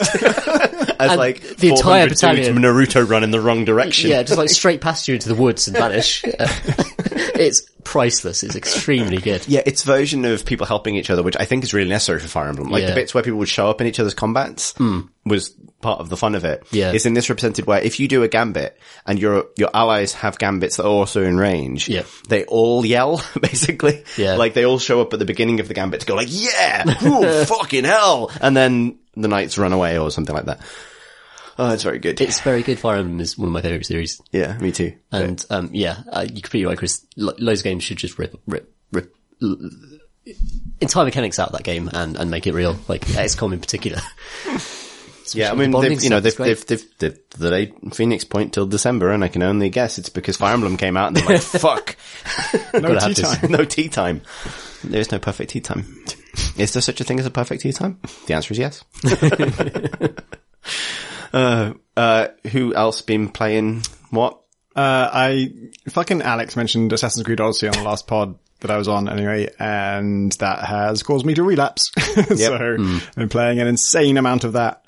I think I stopped when I was like, I wanted to kill all the cultists, and that cultist web thing, I fucking love it. And it's like, feels like the final piece of like, how to make the most of an open world game is just like, give me a big web of people I gotta kill, and I can click on one of them and you just mark them on the map, and I can just see 5,000 meters away on some mountain is some fucking dude, and I'm just gonna go there. And I will even like sometimes avoid fast travel to do this, because it's just I get so like excited about just the fantasy of just like, I know where the fucking guy is, and I'm just gonna cross like land and sea to get to them. Like the Lancelot bit in Monty Python and the Holy Grail, where he's just running across that field forever. Yeah. And I think I stalled on it a bit when I had done all the ones I could do, and the rest of them were like, either continue Odyssey to find out more about this cultist, or this guy's just fucking level 45 and I am level 20. And so that's just not going to happen. I gave it a good shot. I think I talked about this last time I talked about Odyssey, where like I brought my ship into port near the 45 guy and tried to like shoot him with all of my archers and all of my javelins from a boat. It doesn't work. The real answer to how to kill a level 45 guy is be level 47 and come back and like, hi again. Me, I'm now 18 times more powerful than I was last time. And I can kill you in one hit. That's kind of my big problem with the game almost though. Like that's I big wish sticking point. It has enough in it. It has enough flexibility in your equipment and the perks you can get and the abilities you can get, and planning and a bunch of other stuff, where enough stuff supports the possibility of you coming up with a way to kill this guy who's higher level than you. And it would have happened if I had tried again at level 42 or 40 even. I think then all of my scheming and planning, combining of all of my advantages and changing all of my kit, respecking everything I have to just for this one attack, probably could have done it. But it was just, it's a fucking vast world. And so when I was, last time I was here, I was probably like level 30. By the time I was level 42, I was on the other side of Greece and doing something else. And by the time I got back, I was suddenly level 47 and like, oh, I can just take you now. I can just do it. And I still did. So this is like what I love about the game, and I will just invest in it more than I need to. And so I will always, I go for the assassin tree. It will surprise nobody to know. I mean skill tree, not like there isn't like a physical tree. That would help, but it's I mean, made it would of have knives. to be in the right place, obviously. It's made of knives and bastards. How did it get up on top of me? There's a whole bunch of shit. Like it's good. I think it's a really good level up system in that that whatever way you want to specialize your character, there's so much to invest in. You can just keep on pumping points and you're still getting interesting extra stuff. So there's like, oh, I want all my assassination attacks to do more damage. Also, all of your equipment can enhance that, but then there's a skill that does that. And then separately from that, there's another skill that is like a special assassination that costs adrenaline, and it does 3 times as much damage, or I think it does twice as much damage, but then you can upgrade it to do 3 times as much and upgrade it to do 5 times as much, and keep sinking points into that. And then separately from that, like what a really high level assassin ability is just like, you're better at night. Like at night, all your assassin stuff does more damage, and also your sneaking is better and all this other stuff. And that's just an extra bonus that stacks on top of all that other stuff. And of course I've got that you can invest in that like 3 times. And so now like the ritual is I'm usually wearing all my assassin gear anyway that boosts my assassin damage, and then find the person and then meditate until nighttime, because I do just a little bit more damage at night, and then just like stalk them, figure out where they're alone, run up to them, do the special assassination attack that costs me mana and takes a while to execute, and takes off most of their health. And then after I've assassinated them once and they've realized I'm there, like, hey, wait a minute, I'm being assassinated quite a lot right now. Could this be an assailant? Ah, yes. From then, you can't do like a normal assassination attack, but there's still the hero strike, which is the ability that's like an attack you can use in combat, but it's like 60% of your assassin damage, which doesn't sound like a lot, but my assassin damage is 120,000 hit points. So it's like, yeah, that's still a lot. Yeah. And I actually I didn't have it at the time, but I've just now got like a special perk that gives my hero strike 20% extra damage. So it's crazy now. So basically there's a ritual, and these are my favorite moments in the game. That one, the level 45 guy, was maybe a little bit anticlimactic because, well, he was such a nemesis by that point. I tried to fight him like at several other points in the game, and so coming back to it, even though it wasn't mechanically that it was still kind of cool. I still waited out till night and found him alone on his ship, and I think I took out every other guard in the area, like silently. I think I even recruited them because I didn't want to kill them. Like my beef was not with them, it's just this one guy. Yeah. And recruiting's amazing.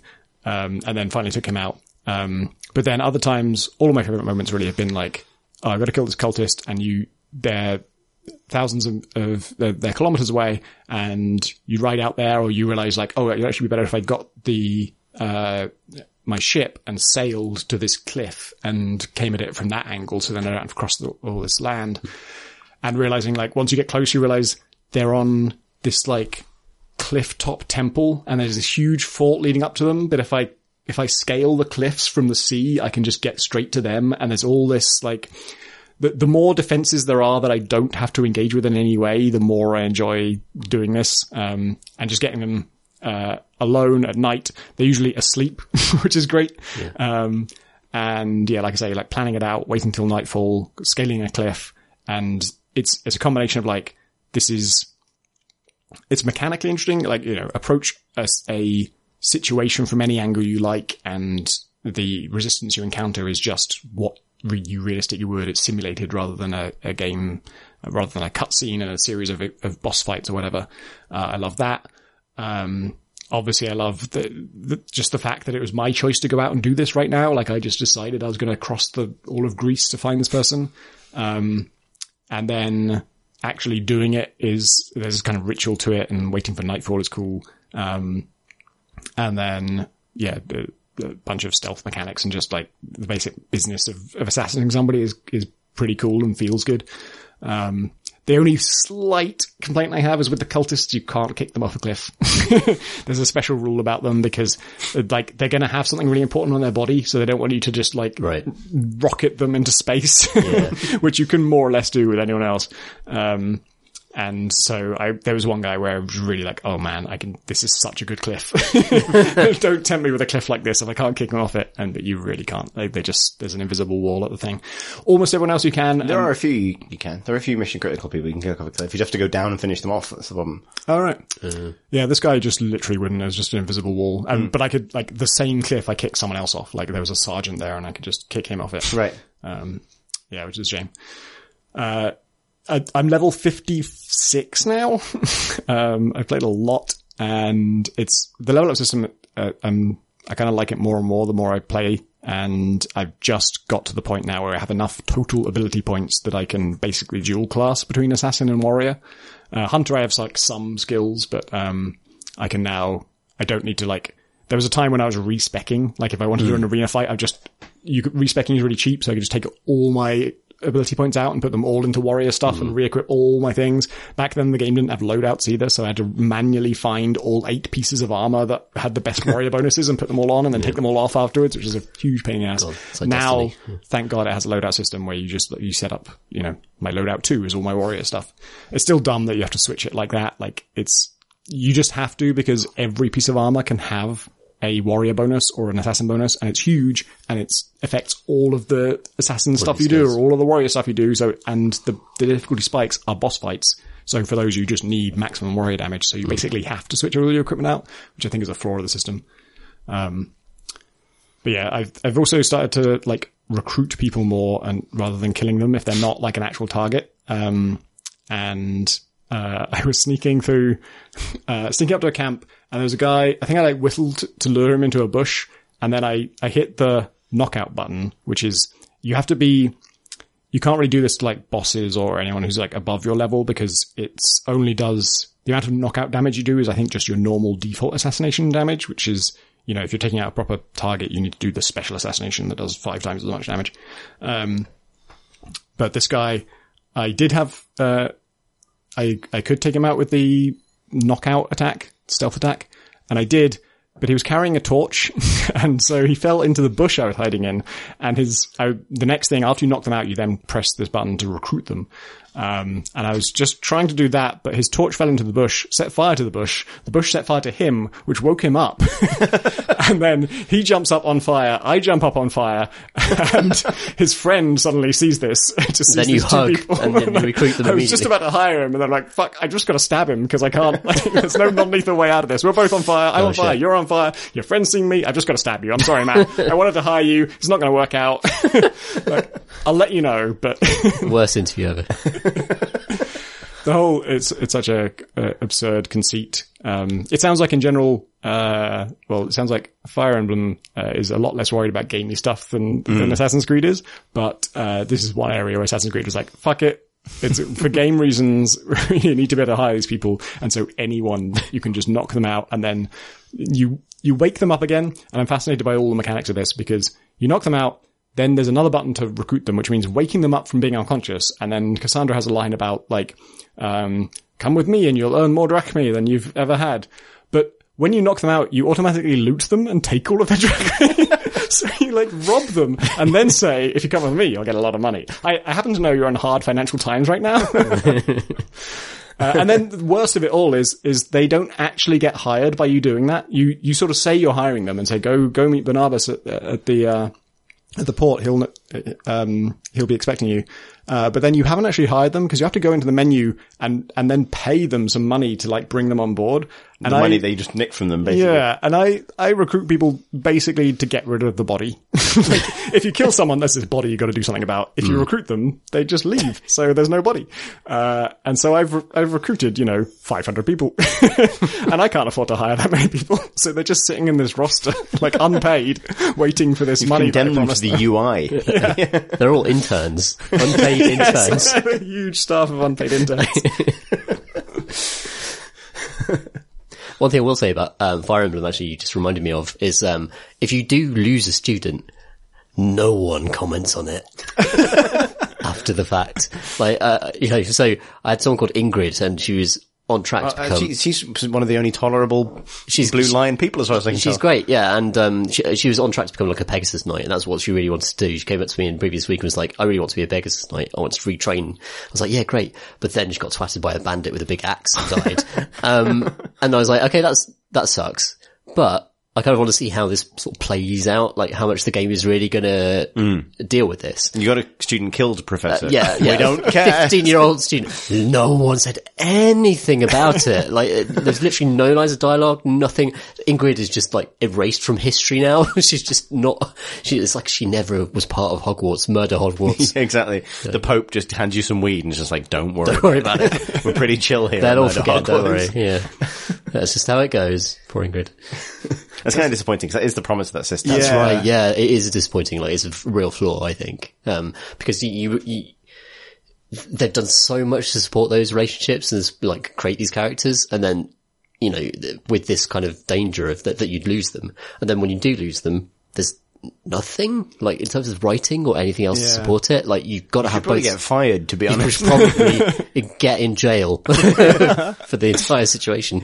But mean, yeah, it's a flaw. This is one reason that I'm not going to go down this road with our game is, like, you know, I thought about letting you lose characters and stuff, but it's, you know, if I was a developer, and I am, if I was a developer on that game, and somebody was saying like, oh, you know, I lost this character, there should be a load of dialogue about this, I would be asking, but how many people are really going to lose that character and then carry on with the game? Aren't they always going to load an old save game or rewind or find some way out of it? These dark paths of like a major permanent loss that you know has long running ramifications. So few players are willing to accept that and carry on with it and interested in what happens there. Yeah. That it's not really worth putting your That's a development good time point. into it. Though I'd say like, almost like Wing Commander 3 did this better, where you lose characters to the Wing Commander 3 campaign, and when that happens, you get a funeral scene, and they're fired out into space, and everyone salutes, and there's a little speech, and that's all it needs. It doesn't need to be like personalized to the particular character or anything, just some sort of recognition that there's been a loss. Yeah, it could even be like, a scene for that particular character, because they do plenty of character specific scenes. Yeah. And then it should track how many students you've lost. And that should affect some global thing, right? Like, Right. You know what I mean? It's like, oh yeah, well, Duration of tea time. Blue Lion, the duration, it might be increasingly difficult to achieve a perfect tea time. When Blue Lion House is down to one person because the rest of them have died. It should probably be slightly harder to rank up your professor rank once you... The fishing isn't going to cut it anymore. One of your kids has been murdered by a bandit with an axe. Yeah, exactly. I mean, to be honest, it calls into question the entire purpose of the school. I don't understand what the school is for. I still don't. I've spent it for 10 hours. I don't. I mean, I accept it because it's a very good game, but, Do you like that no one is bothered that a man in an iron mask dressed like death keeps materializing in the school? People talk about it, but it's not like a crisis. No, it's just like, oh, yeah, that's fine.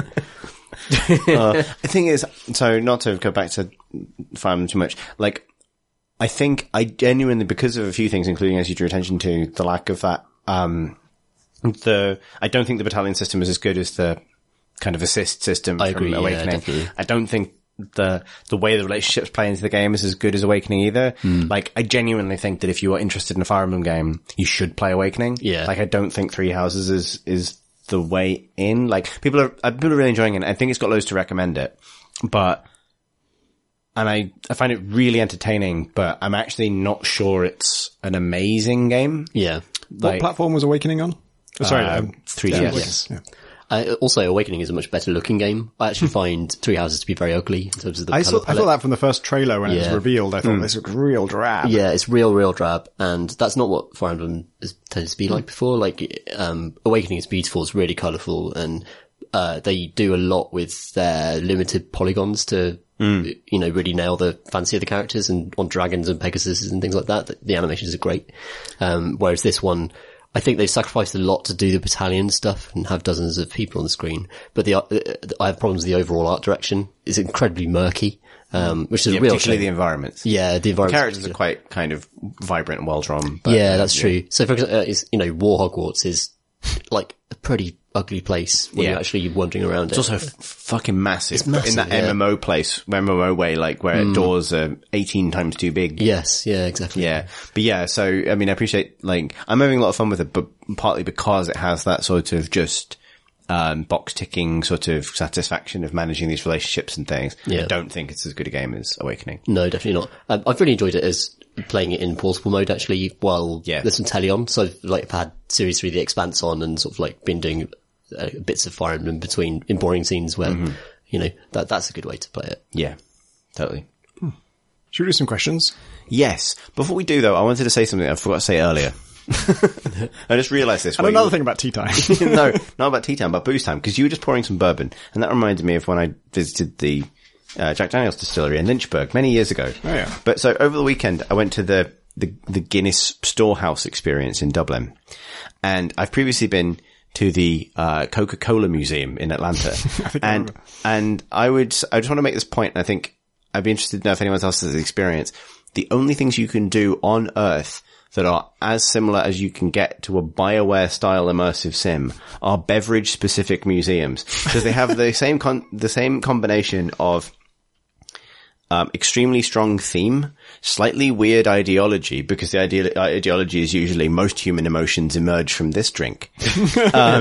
And also exactly the same environmental storytelling methods, which they really do. Scalded blood on the wall. Guinness was made in 1860. Joking, but basically, like, you walk into a room in the Guinness experience, which is a weird thing. Like, the good experiences like this, the good brewery tours and things tend to show you how the thing is made. Yeah. The bad ones, like I would argue the Guinness one and the Coke one, which is its own fucking hellscape, are more about like, it's a brand experience, so it's like a beautiful demonstration, but without any kind of real sense of what's actually going on.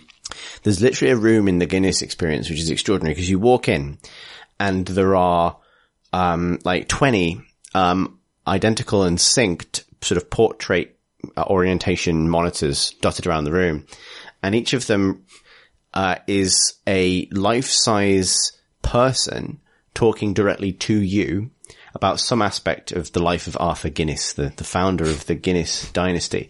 And the first one is just, and it's this bizarre, it's basically like an audio diary in real life. Like, it's a person the first one is like not undateable in that way. I mean, like, you couldn't, timeless, like you wouldn't be able to place it in time. Like, Irish bartender telling you this story, and then the next one is an Irish doctor, and then the next one apparently is some kind of like coachman or executioner kind of shouting at you from time, and all of them speak extremely slowly and only with enough of an Irish accent that you recognize it's an Irish accent, but not enough to alienate anyone who might be watching this. So it's like rendered accessible in this bizarre kind of out of world way, and you stop and you just listen to the story for a bit, and then you continue through this tour into how barley is roasted, and the whole thing is functionally exactly the same energy as picking up an audio diary and having to stop at a level load point to listen to it in case there's a splicer around the corner. It's really weird. I just wanted to talk about that because I think there's a lot of level design going into these places that could be going into Deus Ex. Basically. My main, this is a bit of a tangent, but like my primary Guinness memory is former production editor and PC Gamer superhero Tony Ellis. We were in a place called the Porter, which is long since. Oh, I missed the Porter. Shut. Yeah, same. And I went and got a round of drinks, just not knowing what to get him, just got him a Guinness, and he drank it, and that was fine. But days later, like when we were back in the pub, I might have to bleep this out, but he said, "You got me a Guinness, you." Like that. I was That sounds like Tony. And I love that man. He's one of my favourite people. Did he offer any reasoning? It was just a sort of deep moral offence, and I immediately felt, I knew I'd done wrong. I just immediately knew. I was like, yeah, shit, I shouldn't have got you a real beer.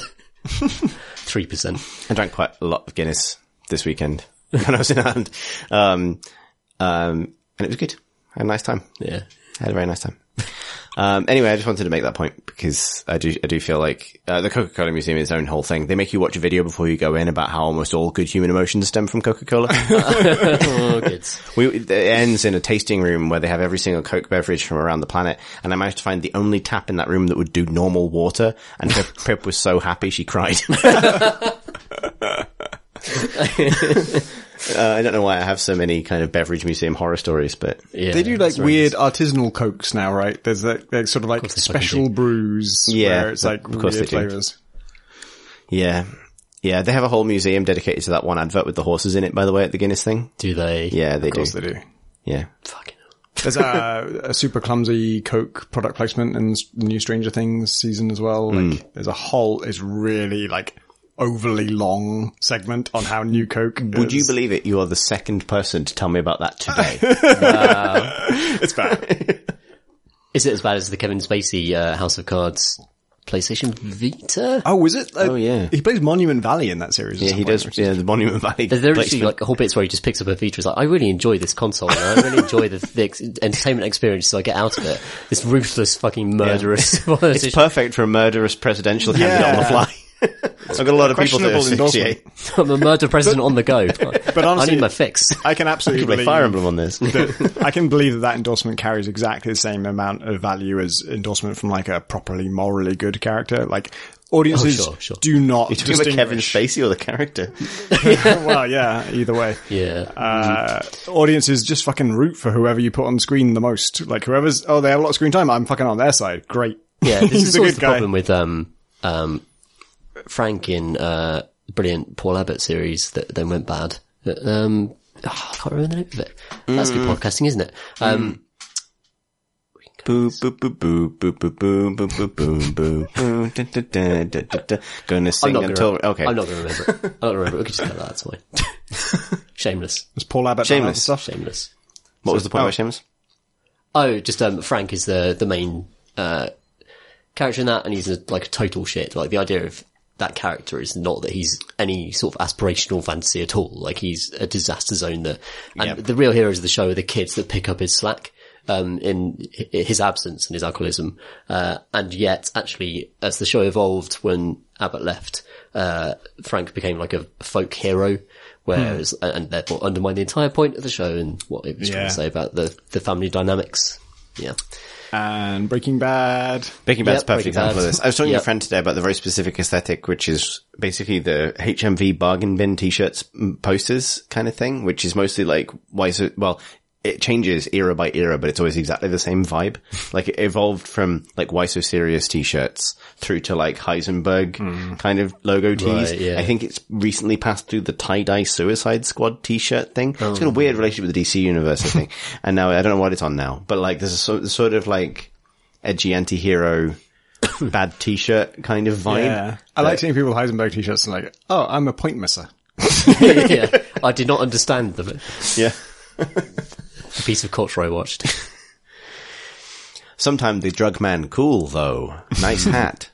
Should we do some questions before I move on? The first question comes from Philippa War, who writes, "Hello, I have a question for Chris. Can you ask him what happened to the Magnums, which he said were in the freezer and now seem to be all gone? Love the podcast. Pip."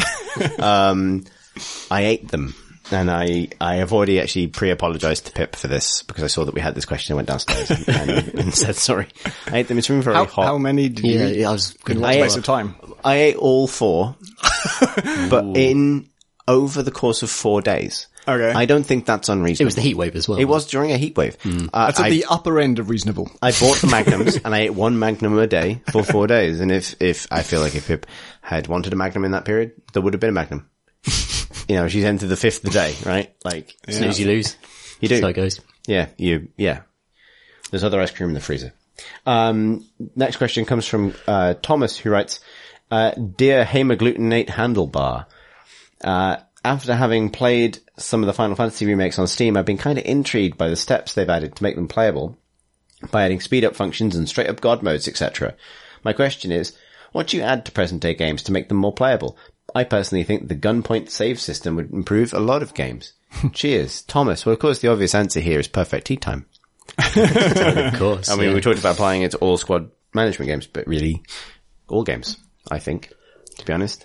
I would say, RPG party automation with the degree of control that you have in Final Fantasy 12, where you don't have to micro every single thing that your parties are doing in a CRPG like Pillars of Eternity. They just get on with it, and Pillars has that system, doesn't it? yeah, it does actually, to an extent, but you want them to execute it intelligently to the extent that you could just sort of Not do watch it. them do it. Yeah. It's amazing how many systems boil down to, can I just not do this? Can I just like sort of watch what I've enjoyed about like auto battlers recently is just watching a little party I've made just go off and make their own bad decisions in a given encounter. That's on you. Yeah, so it's like when I see in Dota Underlords, Kunkka throws his giant kind of water ghost ship at a lone individual in a corner when it's a massive splash damage attack that would have been much better deployed on the other side of the arena. Like that's part of the fun for me of, You should try regular Dota, where strangers will do this all the time, and you won't know why, and you'll feel compelled to yell at them. yeah. I enjoy that, and I enjoy the lack of yelling as well. That's also good. I would love it if when you play Deus Ex 1 and you go through a level transition and it says the word saving on the screen before it says the word loading. I wish it was actually saving. Because it's not. Like, it doesn't ever, like, Deus Ex never autosaves, ever. You can play the entire game, and if you died 1 minute before the end, you would lose 100% of your progress. It never autosaves. But it says on screen that it is. Yeah, that's bad news. Which is the ultimate dick move. I can't believe I'm a fan of that game. Can you imagine? You heard it here. Can you imagine if the disclaimer at the start of the game was like, when you see this icon on screen, please feel free to turn Nothing's your console happening. off. Nothing's happening. Your hard disk bullshit. is fine. You can just yank the power cord out. I'm trying to think. I think speed up things are a great idea. I'm trying to think what would benefit lots of modern games specifically. I think this is the thing. I was going to say XP boosts, basically, just sort of skipping to the next, being able to skip to the next unlock or shorten those distances. But them things get sold. Yeah. You want that, you can pay for it. Yep, I bought that for Odyssey. That's Yeah, what made me it too. palatable to me. And you didn't, right, I Chris? didn't, no. So, what level are you in Odyssey? Do you remember? 50 something, 60 Okay, so something. similar to me. We should compare playtime at some point. I don't know what mine is, but Yeah, I haven't played it in ages, but it'd be yeah. interesting to know if it's drastically different. Because it just feels normal to me. Like nothing, it doesn't feel like it's a super fast leveling curve or anything. It just feels like it happens at a normal It's rate. like the correct leveling curve. It'd be amazing for the game. if I also felt like it was fine. And if our playtime is about the same, then that's a scam. Yeah, for sure. That's interesting, yeah. Yeah, interesting. We can check that after the pod. Next question comes from Colthor, who writes, Dear Rate My Croc Gar, every few weeks a developer issues a press release explaining how it's about to fail to make its community pleasant, and recently the ADL published a survey showing that 74% of online gamers have been harassed. So why not just not have in-game communication? Grimlock spare you. Colthor. I think obviously it depends on the kind of game you're making and you know, games that have it, have their reasons. But I will say I love games that have limited communication, like Journey and, Yeah. I'm sure I've talked about this podcast like many years ago, but there's a game called Way, by, Chris Bell is the lead designer. And it's a split screen co-op platformer where you're both playing on the same screen, but you can only communicate by moving your character's arms. And one of it's split screen so you can see what the other person's world and what they're dealing with and everything, but you're not looking at the same screen in real life that you're playing online or LAN or whatever.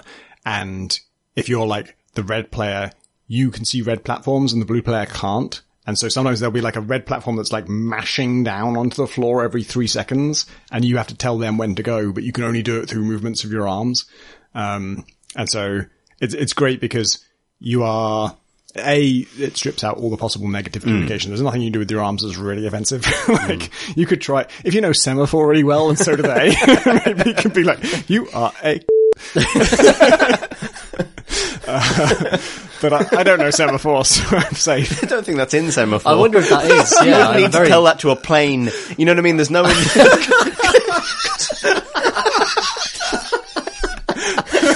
Coming into land.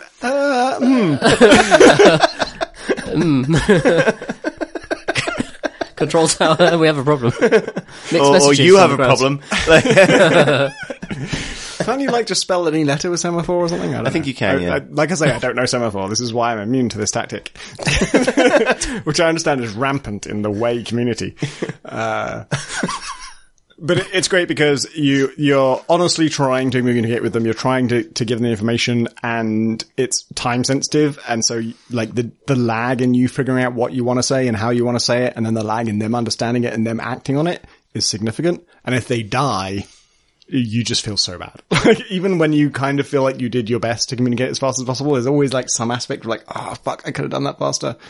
And yeah, limited communication really lends itself. I think that if you had to type that stuff, I don't know, you'd always be pissed off at the system somehow. You'd always be like they didn't understand, or I did what I could, or whatever. And because it abstracts it into this gestural thing, I don't know, somehow it made me feel like it was always my fault. Which is good. I think I love everything. I think, yeah, I mean, obviously the problems with open chat and free text chat and stuff is extremely well documented. Kind of goes without saying. I think, and obviously removing it solves that problem, but I do think, you know, what you're gesturing at Tom, if I may, is that like there's quite a lot of design space in limiting communication between players and asking to communicate. Communication is a fun challenge, and there's like a lot of game design there that can both solve problems with abuse, but also just create opportunities for things to be fun or silly or interesting. I'm interested in your perspective as a Dota 2 player, Chris, particularly because did you ever go into pub games, or did you? Lots, yeah. I played a shitload. So how did that work out in terms of like? Communication I got really thick skin for a long time, and then I remember going into other games where people weren't like that and being like, taken aback. Like I remember, the perfect example of that is going from. Because I mean, Destiny, Destiny would be the example. My most intense Dota 2 years are definitely behind me, but they did overlap with Destiny in a big way. And Destiny, even though it was voice chat with strangers doing kind of tricky co-op things where everyone's dependent on each other, which, like, I would always put the source of a lot of that grief down to players being made to be dependent on one another. In Dota, you can't win by yourself. People think they can, but they just can't. Yeah. And a Destiny raid is similar. You're not against other players, but similarly, if one person fucks up, it can often fuck up the boss fight for everybody else. Yeah. And people were so lovely versus Dota, where they were such assholes all of the time, unrelentingly. And, like, I don't know, like, I got a lot of mileage in the Dota column I used to write out of that phenomenon. Like, It was almost like weather. Like, I loved the game enough that I would just accept it. That this was the price of doing business. It's like, if I want to play this game I love, I have to accept the fact that almost everyone who plays it who's a stranger is the most abusive voice you've heard on the internet, which is a strange thing to accept, but you just do. But I totally understand why it's completely off-putting to people. You just sort of learn to weather it, I guess. Yeah, I'm terrible at doing that. So for me, if I get like an interaction with a stranger over comms, it's either extremely positive or extremely negative. There's a kind of middle ground. So for Destiny stuff, we had some wonderful people just chirp at us through raids and through very complicated encounters. They're really patient, really nice, and sort of like jovial and just chilled. And like that's the best. I think it's just like people a bit more mature, like a bit older. I think that's the Destiny audience, really. Yeah. Is that like, do you think that derives from the game design? Is it because like Dota, it's just a competition. You're just this match, you're just trying to win, and that's all that matters. And Destiny feels like it's a longer arc, right? You're kind of like, it's cooperative. You might, even if you don't achieve what you wanted to achieve in this session, maybe you still level up to some extent, or you get something you wanted. It's weird with Destiny, because like, there are definitely people who are very, not competitive, that's almost the wrong way. They want to do things as efficiently as possible, and they want to do a raid run in the minimum amount of time, yeah. And they want everyone to have the right equipment and everyone to have the right, to know the encounters, and just so they can grind the loot. But there's actually a subsurface, like below that, there's a genuine, helpful community in Destiny that is, very keen to help out new players who are quite evangelical about the game, who want people to kind of come in and make the game cool. And that's a real nice positive force in Destiny. And I've not really experienced that. I think you get that in WoW. I think you get that in some other kind of MMOs, but I don't experience that very often. There's a little, clan or group of, elderly Journey players who just play. So Journey is a game where, it's on PC now, so I can talk about it. Yeah. We talked a lot about Fire Emblem, Tom. That Rubicon's been crossed. It's a game that you're traveling across a desert. It's non-violent and you're solving puzzles and stuff. And at some point there'll be another traveler like you who appears, and almost unbeknownst to you, it's being controlled by another player. Like, nothing in the game tells you that is happening. It's only at the very end of the game it tells you, you were playing with player X and player Y and player Z. And it's wordless. There's no way to talk to them. There's no voice comms. All you can do is sort of emit like a pulse kind of thing. But there's a bunch of people who play Journey who've already know the game inside out, who just sort of do it to kind of Sherpa other players and just like lead them through it and show them how to do things in the very limited way that they can communicate at all. And apparently they're sort of like 60 to 70 year old players, which is really cute. So nice. That is awesome. Talking about I remember, I think one thing was a lot of the time, I think it's a balance of game communities and cultures and things, but a lot of the time, one of the reasons that the Dota abuse was not easy to ignore, but easy to kind of sideline is it was often super simple and super vicious. You know, it would just be in whatever language or you were being screamed at, it would just be like, you fucking suck, you know, like really kind of aggressively. Yeah. And it's a couple of clicks to be in the menu and muting them straight away. And you just get used to it. I remember really vividly, like literally the only time in thousands of hours of that game that I was actually set off by someone. And I think generally speaking, I'm a person who's quite hard to make angry.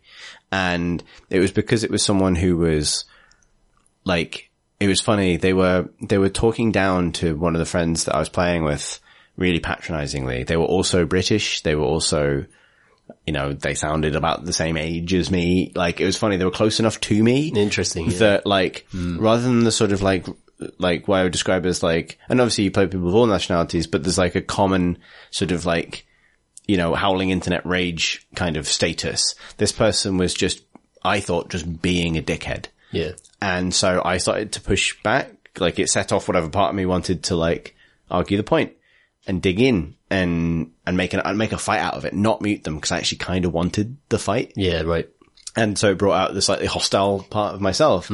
And, that actually ended up, you know, upsetting a friend that I was playing with and I ended up really regretting it because it was like because I ended up, you know, and a few other friends joined in, it became an argument. You know what I mean? And that was really, I really regret it, but I kind of now recognize that like what drew it out of me was the sort of the similarity, not the difference. Like that abuse was almost easier to ignore when it was just this person is just screaming at me and calling me every name under the sun. I'll just ignore it. Whereas someone being, and I think it was the fact that they were also being mean to a friend and, you know, it was like, it was like it was sort of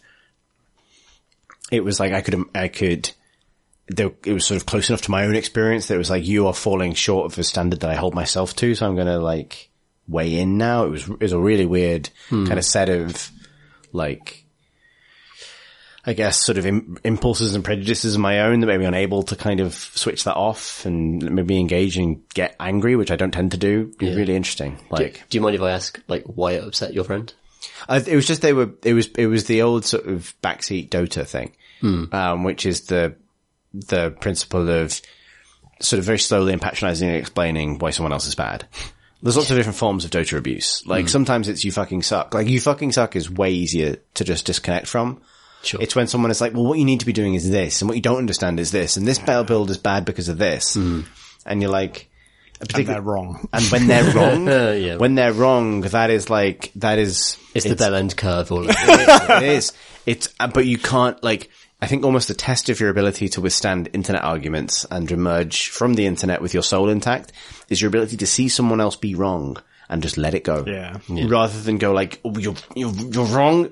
You're wrong. Like wherever I buried my ire, it's rising. Like, you know what I mean? And now I'm getting involved. And you can use this as a strategy if you need to know some information that people are usually unwilling to sort of spend their effort and time imparting.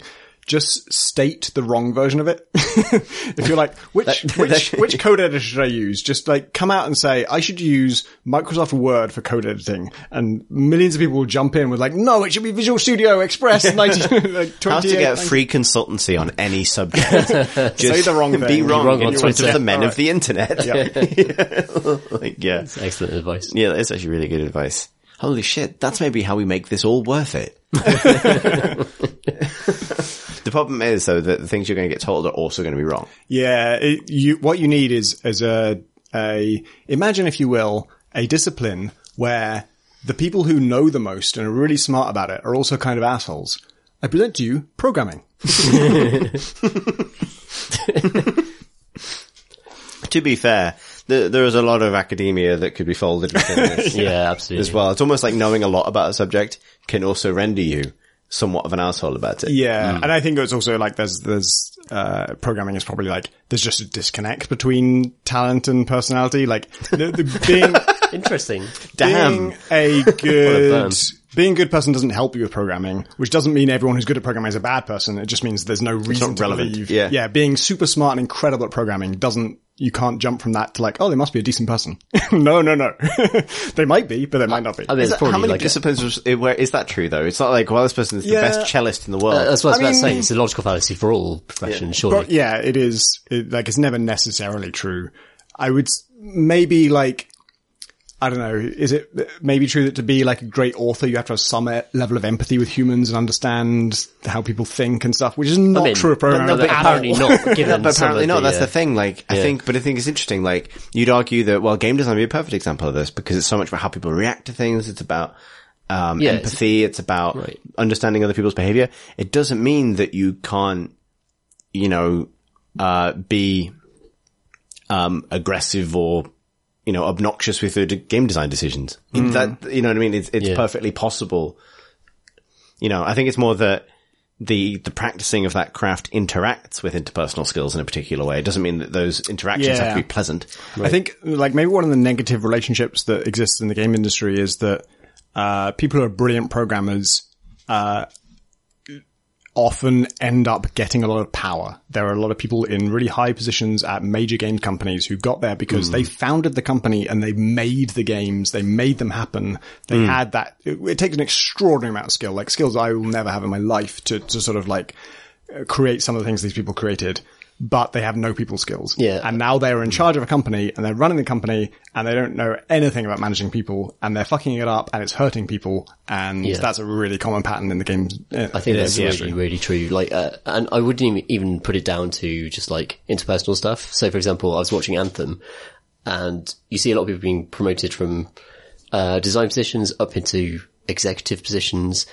That's completely different level of skill. Like project management is a different type of skill to programming. And this is just like a persistent problem with all employment, not just the games industry, but generally the idea that, in order to progress, you have to end up in a similar analytical managerial position when actually your skills are completely different when you start and become important to that, so the idea of programmers becoming, it's not just programmers, like, no, it's writers, it's anyone who doesn't have that. I think also there's a push towards minimal risk sort of decision making generally. And like, obviously, if you were to make the kind of Sujish point there, it would be that programming is all about, determining a completely reliable outcome to a series of things you've decided, basically. Like, if you create a program that doesn't always do exactly what you expect it to do, then you've done a bad program. And this philosophy applies up and down the games industry in quite damaging ways. Like, I think the current addiction to, data-driven game design that affects quite a lot of big multiplayer companies, is going to run its course because it doesn't account for every new success. The desire to have perfect information on what audiences want before making a decision, which is pretty common among the larger, more famous kind of companies in this regard, has been paralyzing for them. And meanwhile, the new hottest thing, whatever it is, whether it's auto battlers or battle royale, has always emerged from this kind of messy, like disordered, completely dysfunctional, almost sort of design soup of like the modding communities or just random stuff colliding. And the system, like, it's fascinating to me how incapable of generating those sorts of ideas the most expensive idea generation mechanisms in the industry are. Yeah. Like, literally, the most money is spent on delivering the smallest results within that particular environment, which is very kind of, I would not say programmer-led, but programmatically led sort of approaches to game design, where it's about, I think that's an executive mindset. It's not necessarily like a programmer's mindset. I think that's also, there's just, before you invest and risk, you need proof of success before you do that. But otherwise you're being irresponsible, right? Right. But that in turn affects the sorts of people who are put in positions of power. Yeah. So people who are going to be put in positions of, foremost creative or design decision-making power will be people whose belief when it comes to design aligns with those of maybe a risk-averse management layer or something like that. And when that's the case, you're going to get people who believe that data is going to lead everything that they're going to do, and that's always going to deliver the next great game. And it literally never has. No. It literally never has in the history of the medium. And so at some point, that data point probably needs to be considered. Yeah, it refines what's already there, but it never ever Yes, it's a mechanism for refining. Well, that's the problem. It's a mechanism for refining what is already there that has no natural endpoint. Yeah. You can never stop refining. Like, you can always have more data. You can always gather more data. You can always test more. You can always do more QA. The data can never tell you when to stop gathering data. And so that is ultimately paralyzing and leads to endless iteration cycles and nothing coming out. Yeah. It's fascinating. There's a bunch of companies that applies to. And Absolutely. Yeah. But also, the way they get around this is, by bandwagoning, essentially. And we've seen this with auto battlers. It's just literally, massive publishers, like, they wait for, so one of the reasons that I, report on PC gaming as opposed to any other is because this is where the new genres come from. Yeah. Like, this is the soup where the new games, the games primordial of the future, soup. the PC gaming is the primordial soup of, new genres. And like, when something, starts to get numbers, then you get stuff like Epic suddenly jumping on it. You get, Riot suddenly jumping on auto battlers. Valve are like, oh god, we kind of, we've got to get in on, we've got to get this mobile version out ASAP, even though it's like relatively sloppy for what they tend to put out.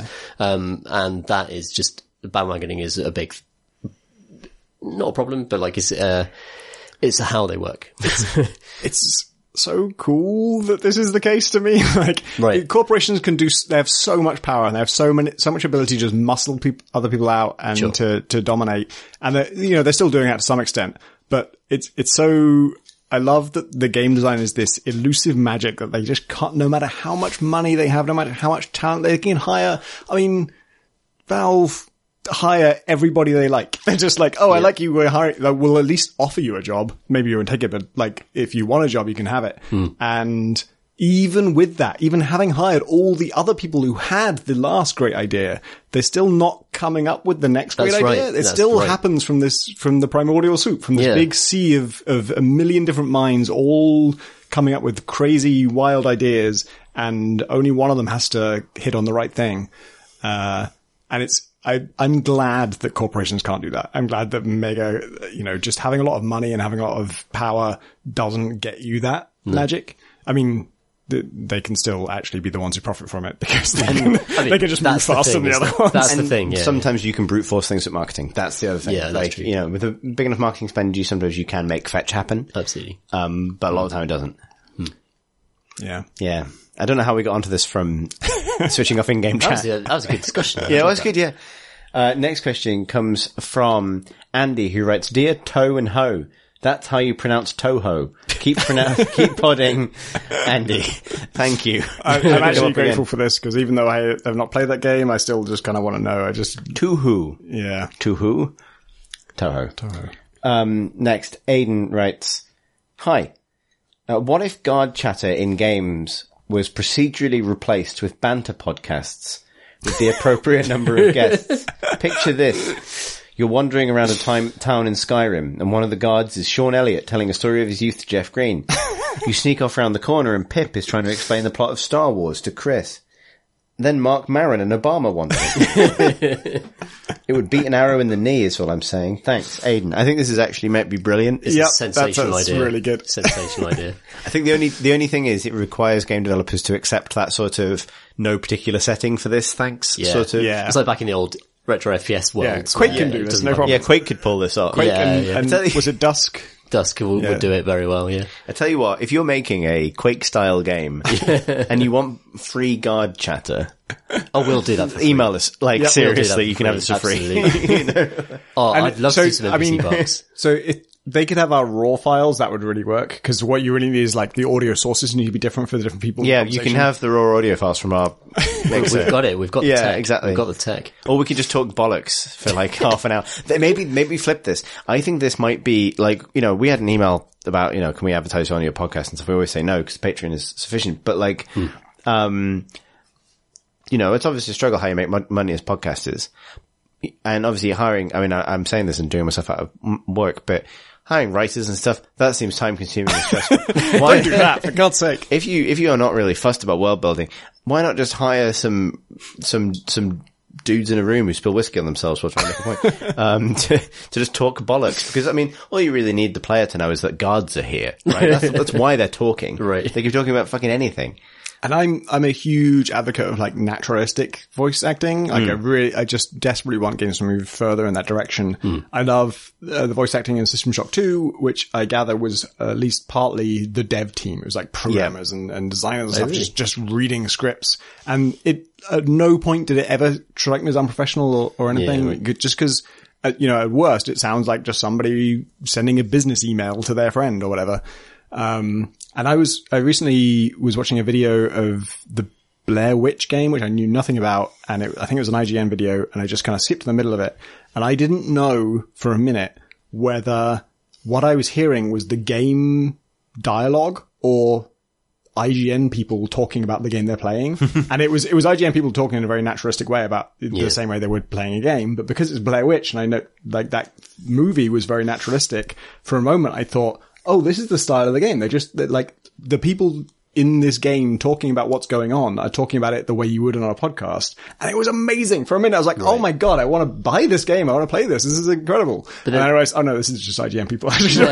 Like the game still has just movie dialogue, and it's not naturalistic, but it's so powerful. Like just having people talk. When it's done right, yeah. But Blair Witch was like almost entirely improvised by the actors. Like it was actually done on the fly, and they filmed way more than they actually put in the film.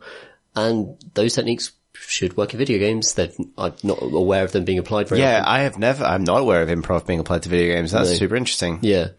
And why not? Like, I mean, well, because I think because the reason improv works is because it has very low technical requirements, like stage improv, right? Yeah. Like stage improv is assumed to come with mime, right? Like that is part of the discipline, is you learn how to mime stuff in a way that people understand what you're getting at. Yeah. And that is essentially a way of getting around the fact that you can't plan to have particular props.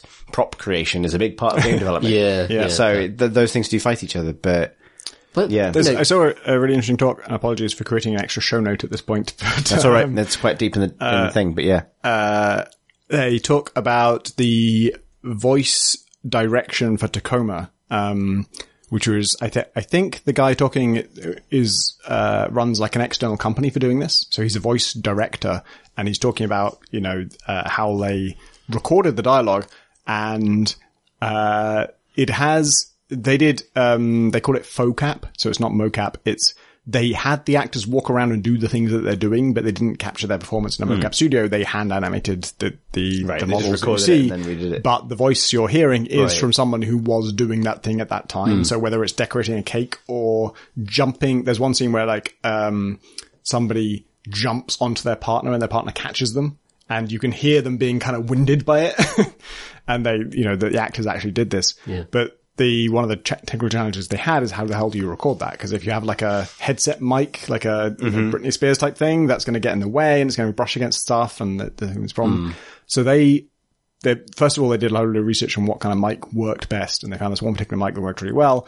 And then where do you put it? The answer they came up with was they glue it to their forehead. So every actor is wearing a mic on their forehead that's just pointing away from them, but it's good enough that it catches their own speech, and it never gets in the way of anything. So there's never like paper rustling or hair brushing past it or anything like that. So they can do all these like big physical things. They can be walking around the space. They can do all this stuff, and it just records this perfectly clean audio, which is amazing. I think that maybe the Galaxy Brain version of this is I want to play the immersive sim where you come across the guards and the guards are recording a podcast. There's just a microphone there. Yeah, they snuck off into, it's not like, it's like, you get the card game, right? The guards are sitting around the table playing cards or whatever, like having a drink. Shall we gather tonight for Crate and Crowbar? Exactly, yeah. And I want you to be able to, this is the thing. All right, yeah. Okay, Arcane Studios. I want to be able to systematically disrupt that in-game podcast. Like you kill or tranquilize one of the and the other hosts continue. Yeah, right. Smells like David. Like, oh, Tom's been murdered. Jim, aren't you still playing Odyssey? Yeah. Jim? Exactly. If you tranquilize all of them, Pip appears and solos the podcast for the rest Where of the are my magnums? Yeah, exactly. Oh, I've got whiskey on myself again. Said the NPC. This is a brilliant idea. I really love this question. I think it's brilliant. I like the idea of not necessarily like importing podcasts, but importing like naturalistic conversation that is relevant to the world into NPC box. I mean, this is the dream Ubisoft keeps selling us with, Watch Dogs 3, yeah. Yeah, what's the Division? Their gameplay videos for that are always just this like perfect team where you almost can't tell whether it's voice acting or it's supposed to be players playing. Right. And it's supposed to be players playing, but they hire. It's extremely well constructed banter mates. Yeah. They've stopped doing that now, but because it was fucking dumb. It was really embarrassing. It was. But I mean, there's an argument to be made like that stuff. It wasn't realistic enough that you bought it as actual players playing this thing for real. But it was more naturalistic than voice acting that you would have in like a Call of Duty game. Yeah, and I would rather have this than the voice acting in the Call of Duty game. Yeah. I don't know. I think I understand where I stand with like Call of Duty Army Man is pretending that we're all in the army. Whereas when the game is like sort of knows and is trying to provide me with an experience that's more like real players, there's sort of an uncanny valley there, I think. I think any improvement on the sort of Obsidian and sort of Bethesda RPG crash zoom on a face that goes, I'm really out of Nirnroot. I think you should find some Nirnroot. You could find Nirnroot near rivers. And like anything that is not like that is good for me. Like, Yeah. The Witcher 3 is very good at this. Like, I don't know. I kind of wish all conversation was like that because it would just make life a lot easier. that's true. Easy to pass. I wish I had a Magnum. Magnum normally in freezer. Magnum not in freezer. Magnum now in Sainsbury's. You know? Maybe it would be better. Maybe it would be better. Quest accepted. Yeah, exactly. Purchase Magnum. Like I say, and we've said this many times on this podcast, the Oblivion persuasion system is superior to all other forms of human communication. It's also the stupidest fucking game system. I know, but I want to know how you feel about what I'm about to say before I've said it. Yeah. Do you want to make the physical facial expression as well? Yeah. But also terribly animated. A potato fear expression. The fact that I might be about to tell you a joke. Yeah, right. Exactly. Yeah. Can you communicate it in semaphore? Only in 4-letter words. Nice. Our final question is a quick one. It comes from Loz, who writes, Outer Wilds in-depth spoiler cast when? Hi guys, my question is that subject line, because if there is any game that has come out in the last few years that requires an in-depth spoiler cast, it's that one. I completely agree. I really want to do this, because honest to God, it's mostly an excuse to say, The Outer Wilds is almost certainly for me the best game released this year, and it might be the best game I played for a couple of years. It's really, really good. Yeah. And the only thing stopping us from recording a spoiler cast, which we have been meaning to, is the fact that not enough of us have finished it. Yeah. Because it's only me and Tom Francis so far. Yep. So But I, Tom Senior, will now finish it Yeah. if there is a prospect. you're racing Alex, basically. If we can all finish with a 4-person. Oh, but that'd yeah. be good. That'd be good. Yeah, I mean, he's away for like 2 weeks. At this He point. is, yeah, you've got time. I can You've finish got it in that time. I can Yeah. finish it in that time. There's an addendum to this podcast, which, there's a question which I do want to address, just in case people have been worried about this because of recent delays and things, which is bonus question. If you feel like talking about it, podcast dying? Sad face? Oh, no. Oh no, and it's definitely not. No. But I wanted to address this because I understand why people might get the impression, because we've had to just take a couple more skip weeks than usual Yeah, over sure, the last couple of months. yeah. And because obviously we've had some availability issues and so on. I can understand why people would think this. And also because it is the fates of all podcasts, splutter out. Very few podcasts go out in a blaze of glory. I don't think it's possible for the medium, really. You know what I How mean? would you even do it? No, I don't think so. That's not what's happening here, though. No. No, it's simply been availability. Like we've all gone through in weird sync, like a kind of series of quite tumultuous sort of life, business. And obviously there will be changes to come, but also maybe some good things coming up. Mm-hmm. Maybe some people coming back. Who can say? Ooh. Cuckoo. Indeed. So, with that in mind, with that weird noise I just made in mind, but I completely understand people worry about this sort of thing. But the other thing is that obviously, and as we segue seamlessly into the outro, the great thing about the way Patreon is set up means that we only get funded for the episodes we actually do. Mm-hmm. And the great reason this is great is not only because it's fair to the people who choose to back us, but what it means is that there isn't this pressure on us to have to get an episode out because people have paid for it already, which I would certainly feel. If we were charging like a monthly rate or something for a certain amount of episodes. Yeah, absolutely. And that doesn't mean that it makes it easier for us to not do things, but actually sometimes I think lately the healthy decision has been, we're all really busy. People are on holiday. People are taking breaks for once, which doesn't happen very often. Yeah, right. Let's just accept that and skip a week rather than trying to get an episode out by hell or high water, which has certainly been my attitude in the past, where like Pip and I have recorded episodes at 6 a.m. on a Friday just to make sure that they happen. And I think sometimes it's just healthier to say, we're going to skip a week, and you will get an episode. And obviously if you do back us on Patreon, we're massively grateful if you do. You'll only pay for it if we actually do it. Absolutely. So yeah. And this applies to all of them as well, including the spin-offs. Like, you gotta believe, like, me and Pip are talking about Little Grey Cells, which we appreciate has had an almost a year hiatus at this point. And that was after a several month hiatus. But, you know, we're moving house soon. When that's resolved, maybe that'll be a setup we can come back to. And similarly, Miniatures Monthly, which has had a break because you, Tom, have been mega busy and all the rest of it. So I think a lot of it is like quite unavoidable stuff. Yeah, which is life, sort of basically. like coalesced in this particular year. And, like, I want to reassure listeners, it's through no lack of passion for the podcast. I still love doing it, and we all love doing it. And yeah, it's gonna continue. Like, we still, it's fucking great. Yeah, I it's love good. Grey And I'm very, very, I love Grey one of Grey those, I love our community on Discord. it's good. Join Discord. It's awesome. Yeah. If you would like to join Discord, you can find a link to that on our show notes. I'm going to do the outro the wrong way round. Let's spice things up.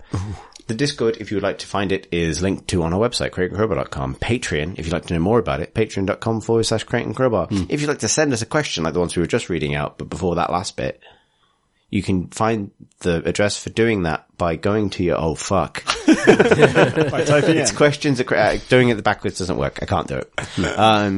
Questions at crateandcrowbar.com. You can find us on Twitter at crateandcrowbar, YouTube /crateandcrowbar. I do appreciate that in the list of things that we've failed to keep doing, I did forget to mention Bloodborne. Fuck knows. If we'll ever get back to that. Yeah, shit. Do you remember that thing we used to do, Tom Senior? God, I literally only just recalled that. Yeah, exactly. Oh boy. Maybe. I really want to finish that though. Me too, but oh god, my life is so Also full life. of things. Also life. Life is so full of things. Yeah, right. What else do we do? What else are the links that I say? I don't think that's all of them. I think I've confused myself by doing them out of order. Individual Twitter Handles. I almost never tweet. I really don't. But I do have it. It's at C Thurston. That's CTHURSTEN. I tweet very occasionally, but not very much. Tom Senior, at PCG Ludo, LUDO.